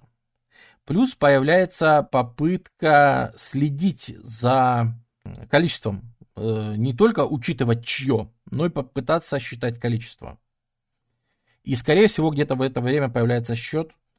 Просто счет мог регулироваться количеством вот таких монеток вброшенных, токенов, просто 5-10 их бросил и все. Со счетом несколько сложнее, но, по крайней мере, присвоение личности появляется вот в таких печатях, которые могут что-то значить. Очень часто не видно, что там. Оно закрытое и не видно, что там.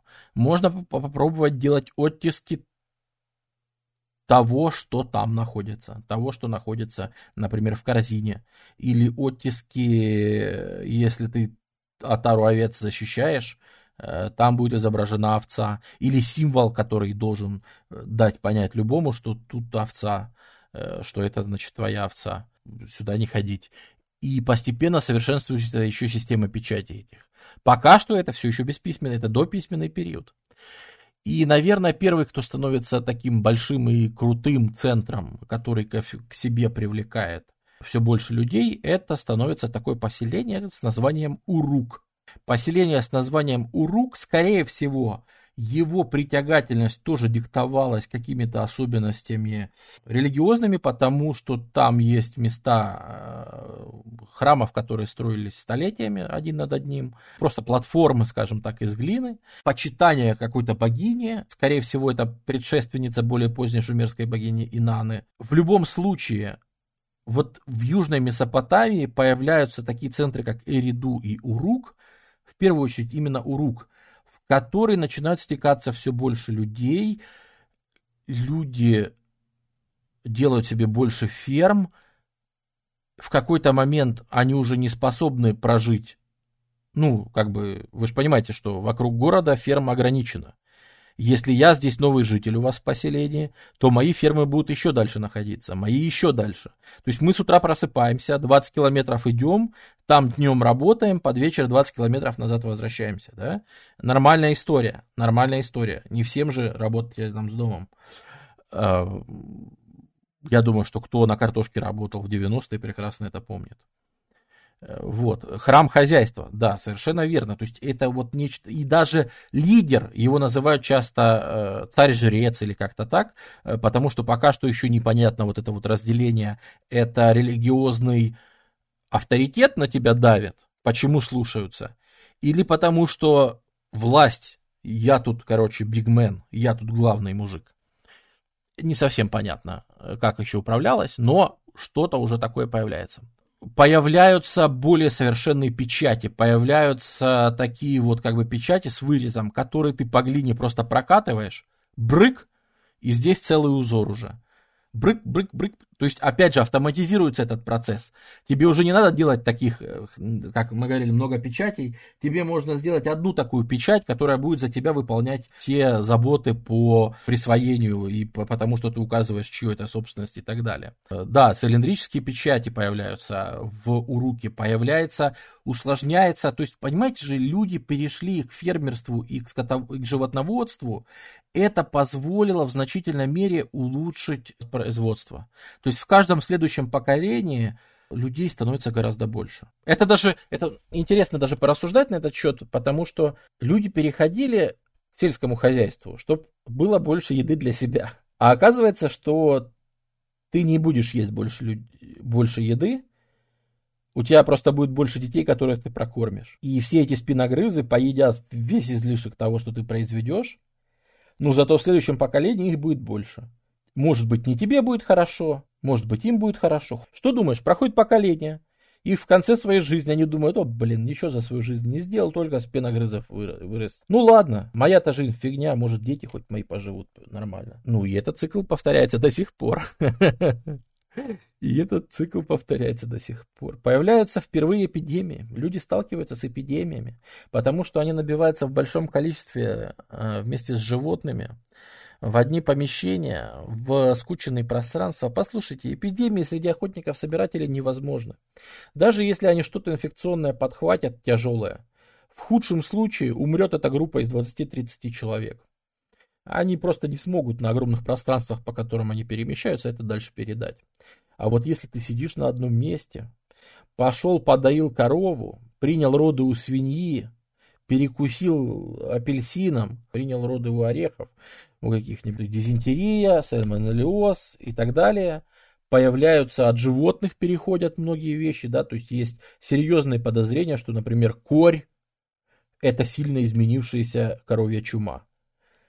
Просто за столько лет она настолько далеко ушла от своего предка, что, это пока еще я пытался выяснить, консультировался с врачами, они говорят, да, есть такое предположение, но это не точно. Но, по крайней мере, есть такое предположение. И так далее. Вообще от животных к людям много чего переходит. И, по сути, явление эпидемий, то есть явление того, что мы массово начинаем болеть и друг другу передавать, потому что мы рядом просто, извините, мне на 5 минут сюда, и все. И завтра деревня, дохлая вся валяется, чири из головы растут, и что пошло не так, да. Вот. Это все появляется тоже в это время. Более того, люди начинают гораздо больше работать. Люди начинают чума от кошачьей чумки. Токсоплазмоз разве что от кошачьей появляется, да. Появляется большее количество работы. То есть, если охотники-собиратели в среднем проводили по 3 часа, чтобы наесться, то те, кто выращивает еду, проводят. Сколько есть в сутках часов, вот столько и проводят за работой. Потому что, а делать-то еще что больше? Сидишь, значит, ровно. Женщина, даже если беременная, понимаешь, беременная женщина, если она путешествует и много ходит, у нее есть проблемы с тем, чтобы участвовать в жизни, там, ну, наверняка было больше выкидышей и прочих проблем. Сейчас же женщина рожает больше. Во-первых, вам нечего делать. Вы сидите на одном месте, а компьютер не изобрели. Что вы делать будете? Детей, конечно. То есть детей рождается, конечно, гораздо больше. В любом случае роды чаще. Характер работы. Тебе не надо теперь далеко путешествовать.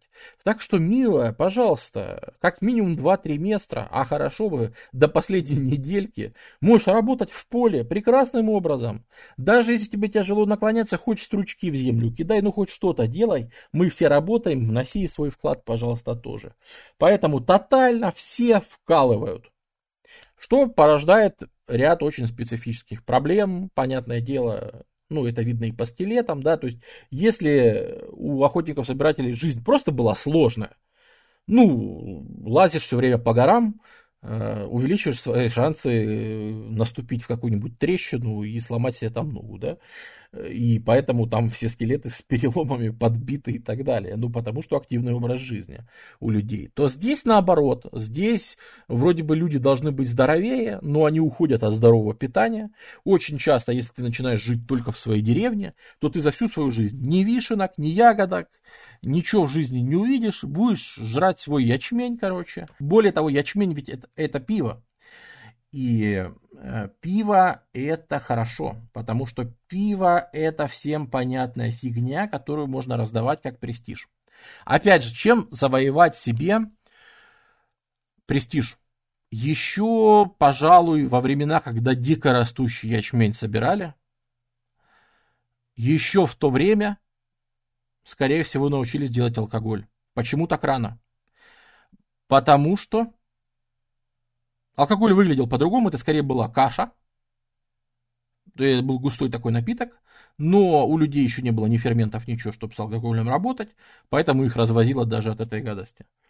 Значит, в любом случае, это интересный напиток, который ты в природе не найдешь. Понимаешь, да? Вот в тех поселениях, которые надолго оставались на Ближнем Востоке, ты можешь пойти и в природе найти все, что угодно. Я не хочу есть твою пшеницу, я пойду и соберу дикую сам. Ну ладно, хочешь в земле колупаться, выколупывать оттуда зернышки, пожалуйста, иди. А как бы пиво он сам в природе не найдет. И это престижная штука. Пиво в обмен на авторитет. Это прям концепция, которая так и называется. Пиво в обмен на авторитет. То есть вот эти вот бигмены, вот эти вот люди, которые были лидерами, и это часто видно в современных обществах, они не живут... Знаете, как мы говорим, эгалитарное общество. Мы же, конечно же, имеем в виду равноправие в плане быта. Мы не видим, чтобы захоронение этого человека было более богатое. Если они перешли жить в первые дома, мы не видим, чтобы эти дома были больше или лучше сделаны, как это еще у того, кто управляет. Но у него есть авторитет. Почему? Очень часто это связано ровно с тем, что излишки он раздает. В обмен на дружбу, в обмен на поддержку. Типа, мужик, я тебе, короче, подгоню пиво, я на вас на всех выставлю. Если вы впишетесь на ближайшем вот споре, у нас будут, значит, дебаты, вы за меня вписываетесь, я вам всем проставляю пиво. А при этом идешь к тем, кто умеет делать пиво, и говоришь, ребята, к такой-то дате сделайте, пожалуйста, пиво. Вот у меня есть фигурка. Короче, смотрите, какая фигурка. Хрен такую где сделаете. Она принадлежала еще бате моему, вот я вам даю, чтобы вы к такому-то числу сделали мне пиво, да. То есть вот эта вот сложная система альянсов, противоречий, и все же вот эта вот вся вот эта вот политика в хорошем смысле, в смысле просто взаимодействия социального, это очень важно, и пиво здесь играет большую роль и будет играть еще большую в самой ранней цивилизации, когда все-таки мы поговорим. На самом деле, посмотрите, у нас есть монументальное произведение, у нас появляется уже неравенство в убийский период, потому что мы видим, что некоторые дома становятся больше, некоторые захоронения становятся богаче, некоторые захоронения явно отличаются или в сторонке от всех, или еще как-то. То есть мы видим уже четкое разделение, что есть те, кто равнее других, мы видим эту большую разницу.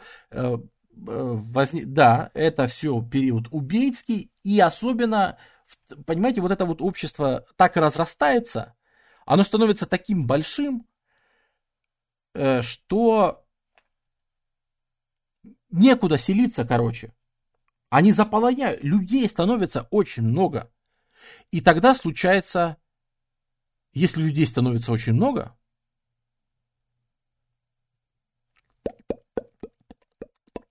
это все вылупляется в 4 тысячелетии до нашей эры. Если до этого, я вам говорил, 1 стояночка, 2 стояночки, супер место Чаталхаюк, супер место Иерихон, то тут одно за другим. Они лезут и лезут, они лезут и лезут, они лезут и лезут. Ты посмотри, сколько их тут народилось. Что это вообще такое? Что это вообще происходит? И, тогда Персидский залив, Эриду, Урук были прибрежными городами, поэтому Персидский залив был вот сюда ближе. Вот, эти города чуть, значит, более поздние. Вот, но, значит, да, этих людей... И вот тут возникает, долго меня спрашивали про армии, насилие, войска и так далее. Вот тут мы видим милитаризацию. Вот тут мы видим появление инструментов, которые предназначены только для убийства других людей и больше ничего. Этим урожай, менее эффективно рубать дерево или еще что-то, этим очень эффективно бить по кумполу ближнего своего. Появляются вот эти вот вещи, появляются орудия войны, а не труда. Скорее всего, эти группы ведут между собой войну, потому что в раскопках появляются остатки снарядов от пращей. В первую очередь, опять же, не нужно думать, что в ближнем бою. Нет, в основном все стараются, как сыкло последнее, издалека. Либо прощу тебя закидать, либо из лука и так далее. Раз на раз. Случается, конечно, но это не такая масштабная, это самое. Вот. Но, тем не менее, начинается массовое истребление. Плюс, очень часто вы живете далеко от города. И поэтому, когда начинаются массовые разборки, а тебе 20 километров теперь домой пилить с полей, ты теперь не спрячешься в поселении, в котором ты живешь, потому что ты работаешь днем хрен знает где. Тебе надо либо, чтобы там тебя охраняли, либо чтобы была какая-то связь, или чтобы соседи знали, что ты тут работаешь и приносишь пользу, тебя убивать не надо, да? И появляются между этими центрами, скорее всего, появляется какая-то политика или что, потому что все увеличивается, количество печатей, количество культурного обмена. Мы видим, как вещи из Урука начинают появляться в других городах, которые копируют артефакты из Урука. Опять же, речь 4000 лет до нашей эры и дальше. 3500, например, до нашей эры. Появляются захоронения с оружием, появляются захоронения с людьми. А это практически точно означает, что рабство появилось. Как-то себе представить, что свободных людей заставили выпить яду и умереть вместе с тобой, это навряд ли. Опять же, большой гуманистический привет, это рабство, да? Раз они все равно, плебс все равно работает на полях. Появляются, да, категория людей, которая занимается выяснением отношений. Им вообще не интересно, как сделать лучше канал, как сделать наше общество лучше. Им вообще нафиг не надо, как там корову подоить, как там быка кастрировать. Им это нафиг не надо. Вообще благоустройство им до лампочки. А вот что им интересно, это давай замесимся с чуваками из Киша. Слышишь, а давай из Шурупака пригласим, бригаду. И с местными из Шурупака нападем на, поля Лагаша. И там вот, значит, местных это самое разберемся, да. И ведь теперь даже не нужно убивать, никого. Ты просто приходишь и говоришь, вот ты когда собираешь, на полях, ты говоришь, слушай, у меня дома такие же точно поля. Давай-ка ты будешь дома у меня работать на полях, я иногда буду приходить, забирать, потом поля-то мои, забирать то, что ты там повыращивал, а все, что останется, все твое Или я тебя убью. Выбор-то, в общем-то, небольшой. Потому что рабство, с одной стороны, Да со всех сторон. Рабство уменьшает количество смертоубийств.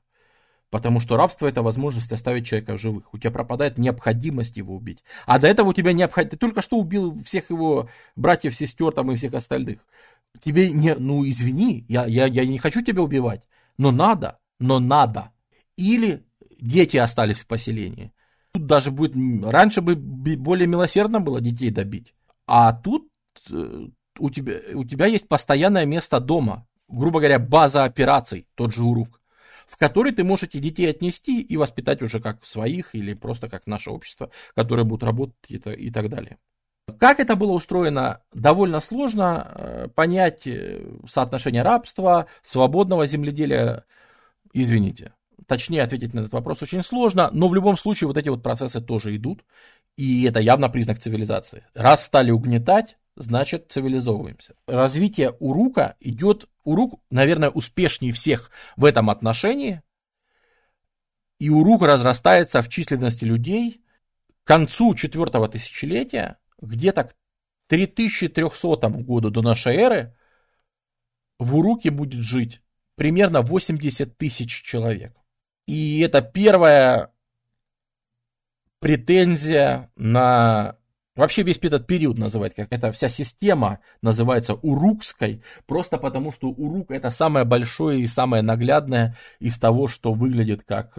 Общество урука становится самым успешным, потому что оно первое, кто успешно применяет воинов, первое, кто успешнее всех милитаризируется, использует достижения сельского хозяйства, контроля над местностью и так далее. И память ну да, это, собственно, то, что происходит в этой области в это время. И, наверное, для исторического контекста нам больше всего важно, что эти люди вот прямо видно. Если проследить по времени, как меняются находки, которые изменяются со временем, то видно... Нет, это и не шумеры, это еще не шумеры и уже не убейт. Это просто отдельно урук.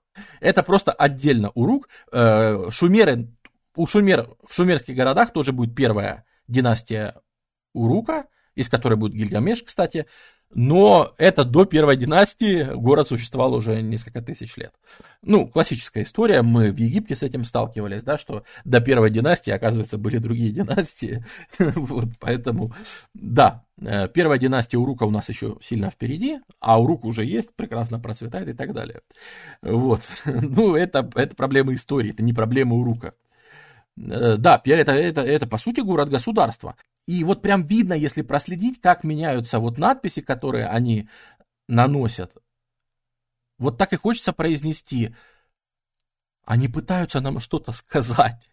Вот такое ощущение, что они пытаются обратиться лично ко мне, или к тебе, Олег, или к кому-то еще. Вот реально такое отношение, что появляются вот изображения овцы. Это овца, кстати, узнаете, да? Вот, это овца, и там 4 фигни. Там, это что, это 4 овцы было? Или, что это такое? То есть, почти понятно, что они хотят сказать. Почти понятно. Наносят, то есть, произведения, ну, это конец урука. Кстати, вспомните все изображения до этого. Какие-то кракозябры, которые отдаленно напоминают людей. Так называемая маска-варка. Скорее всего, это изображение богини Инанны, той самой ее почитаемой. Это первое известное в истории реально антропоморфное изображение. То есть, тут прямо сделана сильная попытка сделать похожего на настоящего человека. Это где-то 3300-3200 до нашей эры. Это прям первая попытка, вот прям похоже на человека. Это все урук. Он создает вот такую целую систему. Причем через какое-то время появляются почему-то очень похожие на урук. Кстати, да, это же система с улицами. То есть это уже настоящий город, в котором есть улицы, в котором есть отдельные дома, в которые как люди заходят. Главное, есть площади, есть районы города. Есть явно площади, наверное, там торговали. Есть явно храмовые комплексы. Есть явно... там, где люди не живут, а только какие-то жертвоприношения и так далее. Причем набор жертвоприношений, в общем-то, уже тот, который мы будем знать в шумерской истории. Что там, змеи, огонь, орлы, все, короче, то же самое. Вот, то есть энки, вот, пожалуйста. То есть, может быть, это уже был культ энки и наны и так далее. Но все-таки они начинают вместо того, чтобы пользоваться вот такими вот токенами, они начинают сами эти токены рисовать. Вы понимаете, какое завихрение мозгов произошло? То есть изначально что такое токен? Это я тут нарисую что-то, что существует в реальной жизни. А теперь я рисую то, на чем нарисовано то, что существует в реальной жизни. То есть это уже второй уровень абстракции. Если люди способны к такому уровню абстрактного мышления, они очень быстро понимают, что это же гораздо быстрее, чем пользоваться какими-то печатками, токенами и всем. Ты можешь просто изображение этих печаток нанести в ряд, и у тебя будет коза, овца, я. И это будет что-то типа мое. И так возникает первый письменный язык. В конце русского периода, начало шумерского, они переносят те печатки, которые у них были, в начертания. Ряд этих начертаний. Да, кстати, извините, я еще отвлекусь. Важнейшее изобретение у русского периода — это вот эти вот уродливые кастрюли, которые выглядят ужасно. Знаете, почему они ужасно выглядят? Это государственные. Это пайки, которые выдавали людям за выполнение работ, солдатам за войну и так далее. Потому что, по крайней мере, в конце своего существования урук существует как система распределения. Совершенно точно сначала урожай собирается, а потом распределяется между жителями. То есть это общество именно распределения централизованного. И распределяют храмы. То есть это объединение, опять же, религии и власти, но, видимо, здесь же происходит и разделение, что есть люди, для которых религия – это религия, и они остаются духовными людьми, а есть те, кто говорит: сдайте урожай во имя Инаны, чтобы я потом во имя себя поделил. И это выделяется в отдельную секулярную власть, как вот отдельные энси и так далее. Вот их титулы у ранних шумеров будут как энси, лугаль, и, видимо, это значило разные вещи. Ну, это что-то типа президент, премьер-министр и так далее, да? Мы же понимаем, что речь идет у нас тоже есть разные слова для руководителей, даже сейчас, современных государств. У них точно так же. Энси, лугаль, в чем разница, не всегда понятно. Скорее всего, Энси более религиозный, лугаль более военный, что-то вроде того. Но появляется, да, но оно уродливое, потому что это массовое производство, самое главное. Некогда расписывать, некогда приводить в порядок, и вообще у него назначение исключительно утилитарное. Насыпать сюда зерна, чтобы дать как оплату за службу, за действие или за что-то еще. Вот и все. То есть это не потому, что у государства это плохо. Нет, смысл в том, что надо просто чисто утилитарно производить и некогда выпендриваться. И незачем выпендриваться. Вот и все. И это тоже, это очень важные находки того, что в большом количестве начинается вот это массовое производство. Потому что это свидетельствует о том, что многим людям выдают, они существуют на пайки. К концу 4-го тысячелетия у нас начинается распространение системы урука. Мы видим, как вдоль Аравийского полуострова целый ряд поселений заимствуют эту культуру. Мы видим, как в Северную Месопотамию она приходит. Проблема в том, что, да, заимствуются. Где-то есть признаки войны. Но, видимо, просто сама эта система, быть урукчанином, стала очень престижна. Ну и главные наследники этой культуры, созданной уруком, это город Ур, Лагаш, Непур и некоторые еще. Это города самой южной Месопотамии. И это все-таки люди, которые являются действительными наследниками всего сегодняшнего стрима. Опять же, опрокидывая в прошлое, кажется, что все к этому и шло. Нет, так просто получилось, что оно к этому пришло. Это все-таки общество шумеров. У них появляется письменность, а в этих городах проходит эволюция буквально там с 3500 до 3000 2800.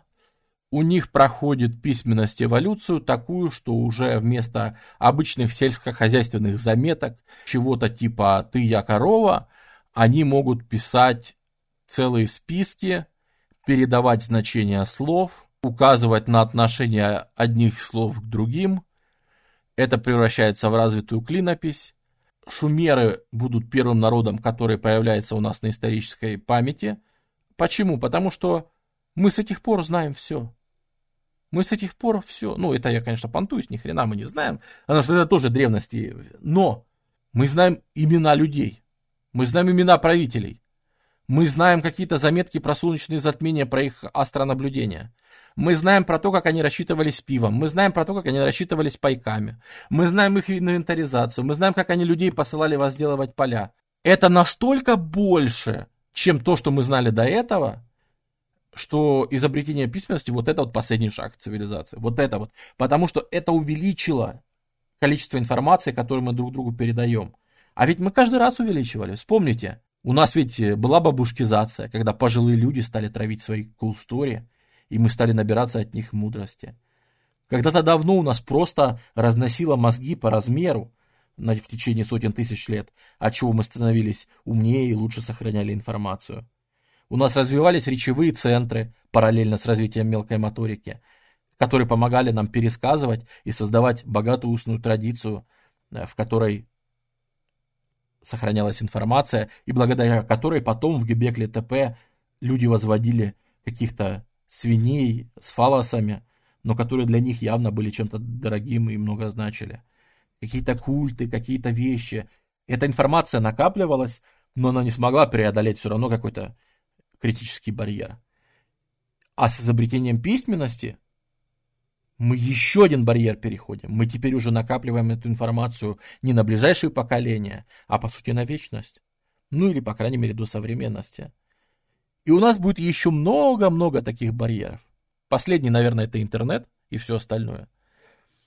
Кто раньше знал там, фотографии, да, до появления фотографии, кого узнать, до появления кино, появления радио, появления вещей, которые, когда ты рассказываешь об истории даже конца 19 века, ты можешь уже посмотреть фотографии, и это будут не зарисовки, это будет просто то, как это выглядело.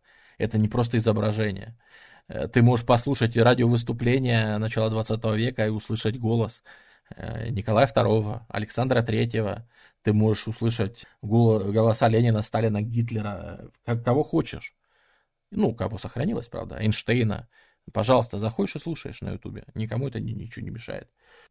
Интернет помнит твои фотографии, твои посты десятилетней давности. Интернет теперь все помнит. Мы преодолели песчинку, пылинку, которая является человеческая жизнь. Которая так сделаешь, и нет ничего. Что ты был на этой планете, что тебя не было. Но как вид, как друзья, как альтруисты, как люди, которые подставляют друг другу плечо, или как те, кто могут раскроить тебе череп, как люди, которые крутят гончарный круг, как колесо сансары, как люди, которые изготовляют орудия труда, которые рассказывают cool story у костра. Мы по-прежнему сидим и рассказываем эти cool story у костра, только вместо костра свет монитора, вместо плеча пека в чате или что-то из этого. Но ведь по сути мы все еще этим живем. Вот от сих, понимаешь, от сих до сих, ну или там поздневавилонский давай возьмем, вообще от этого просто осталась одна абстракция, да? Мы живем тем же самым. И мы такие же. Понимаешь, мы продолжение вот этого всего времени. Люди говорят, история неинтересна.